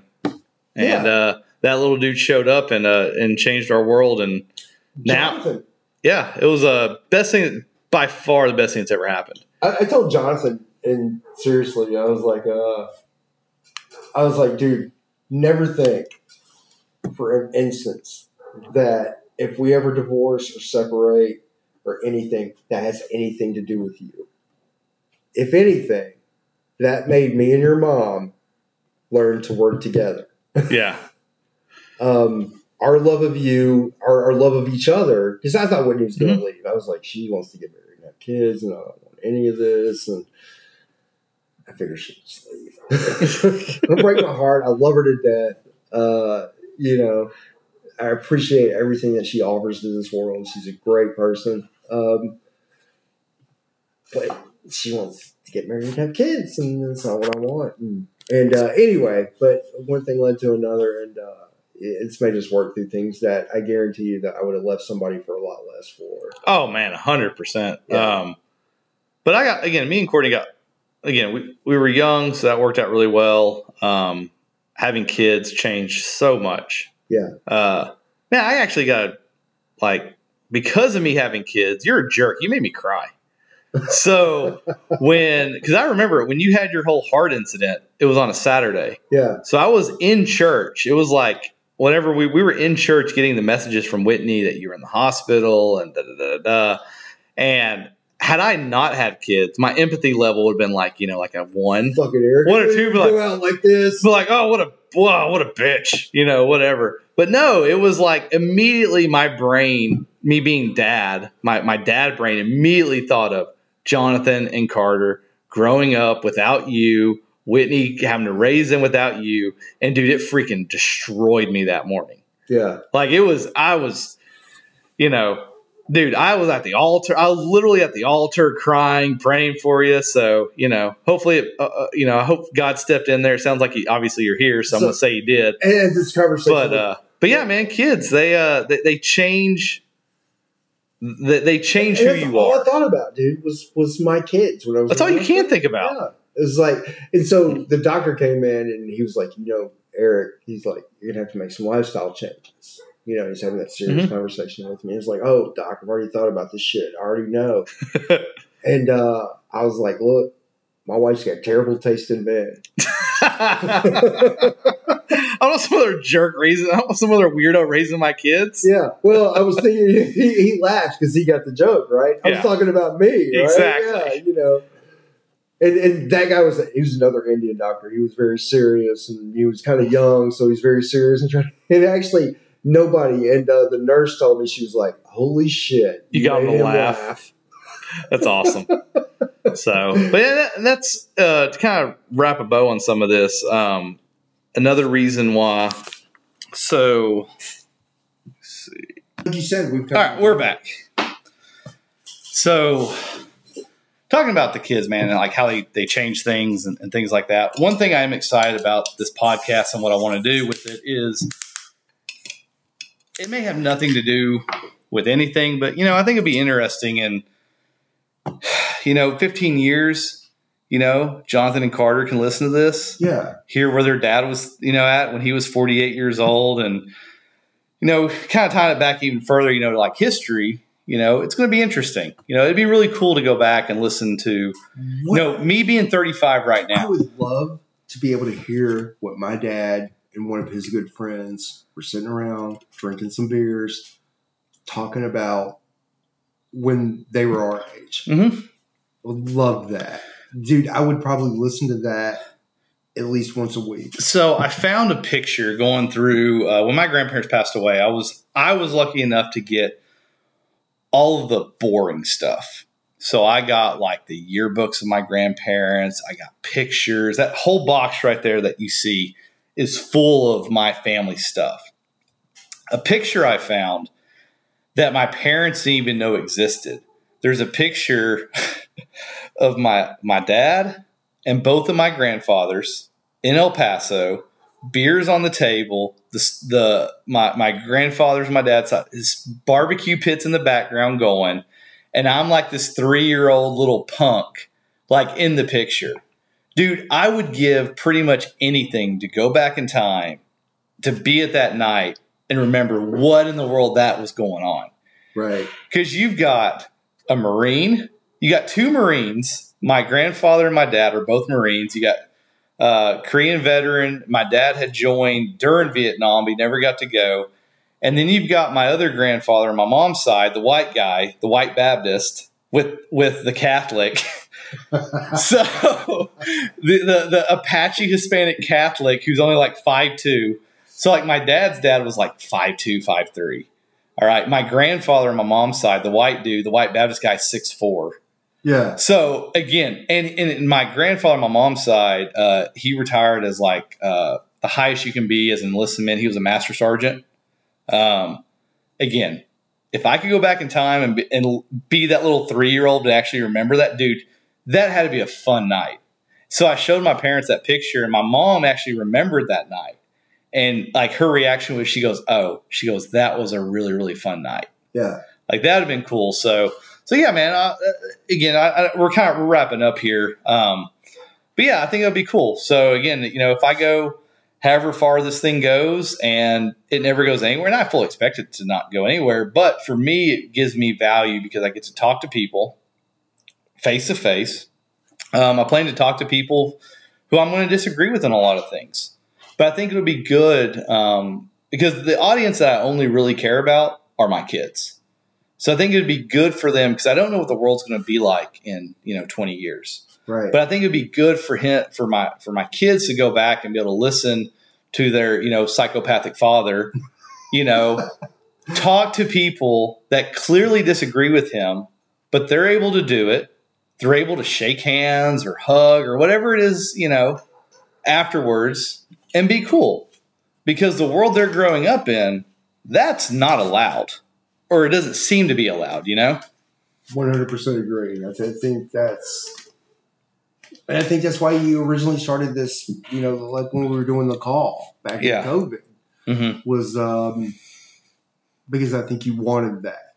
And to me, when you see America divided or very divisive like it was, I think that bothers you to this day.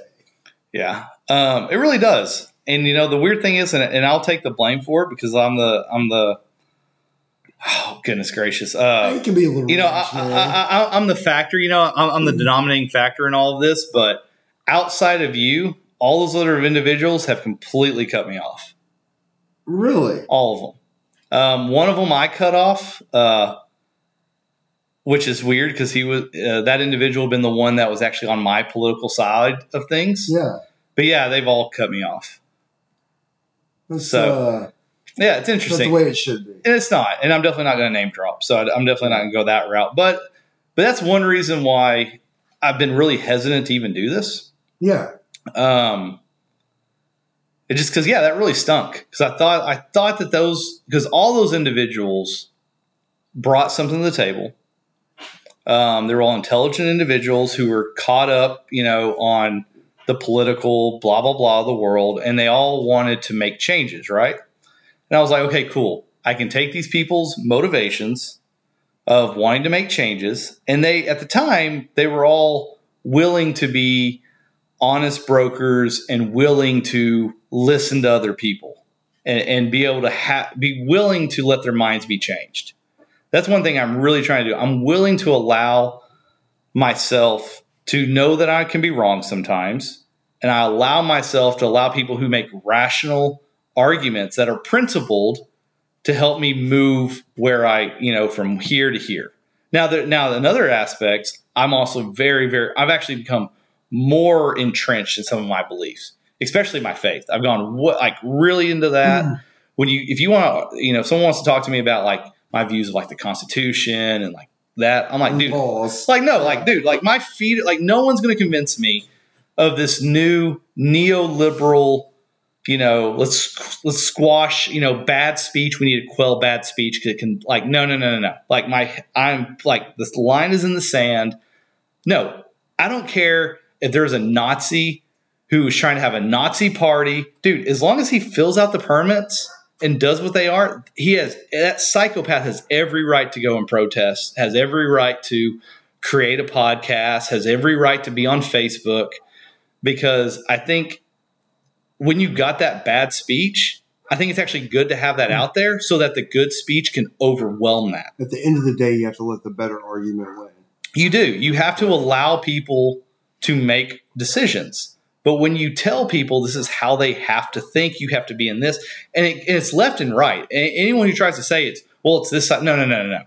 I've been called the rhino. I've been called the this and the that by this side of the MAGA, group. Oh, yeah, dude. I love when I get called MAGA. I have so many people like, you're a MAGA fake news watcher. I'm like, dude, what are you talking about? I hate Fox News. I hate, what do you talk? It's this, people have gotten so used to slinging mud because of social media, I would claim. Everyone has a rock in their hand, right? And I'm 128% guilty of this. Taking my stupid comment and throwing it at whatever just to watch it splat. Yeah, I did the same thing. Yeah, and I'm trying to do better. I got better at it. I got better at it. You've been much better at it. Yeah. A lot better than I was, because for a while there, my feed would be hilarious. There'd be a random Eric comment on whatever, a Hill documentary or an Occupy Democracy one or a Trump whatever, and there'd be this random. I agree with, and it would be you just slamming these folks. And the funny part is you'd be saying the same argument to both different camps. Yeah, it would be. It was funny. So I love it when people, just rally up and take sides, and I don't think that's the way to be. I think there's.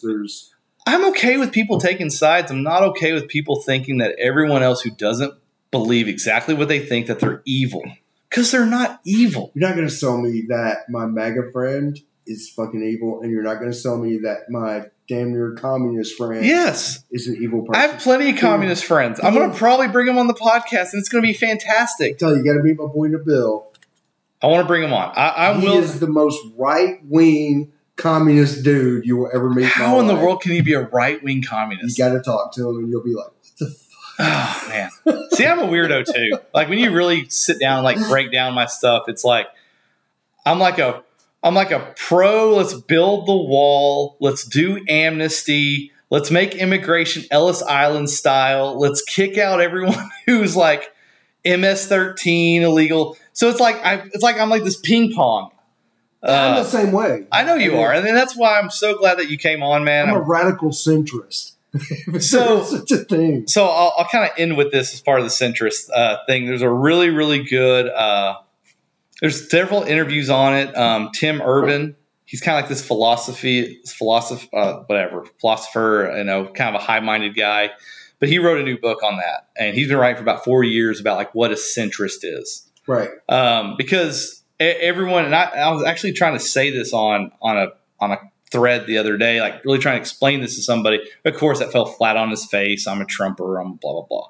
I was trying to tell this individual that, like, unfortunately, most people look at our political system as a line, right? Like straight line. And Tim Urban, he describes it's not a straight line. It should actually be looked at as a T. You've got your left and right, but then you should have your people who are willing to listen and have their minds change, and the people who are not willing to have their minds changed. And that's how you should look at our political spectrum. Because a lot of people are in those far corners, right? Like they're right wing, they're left wing, and they are not going to change their mind no matter what the evidence is.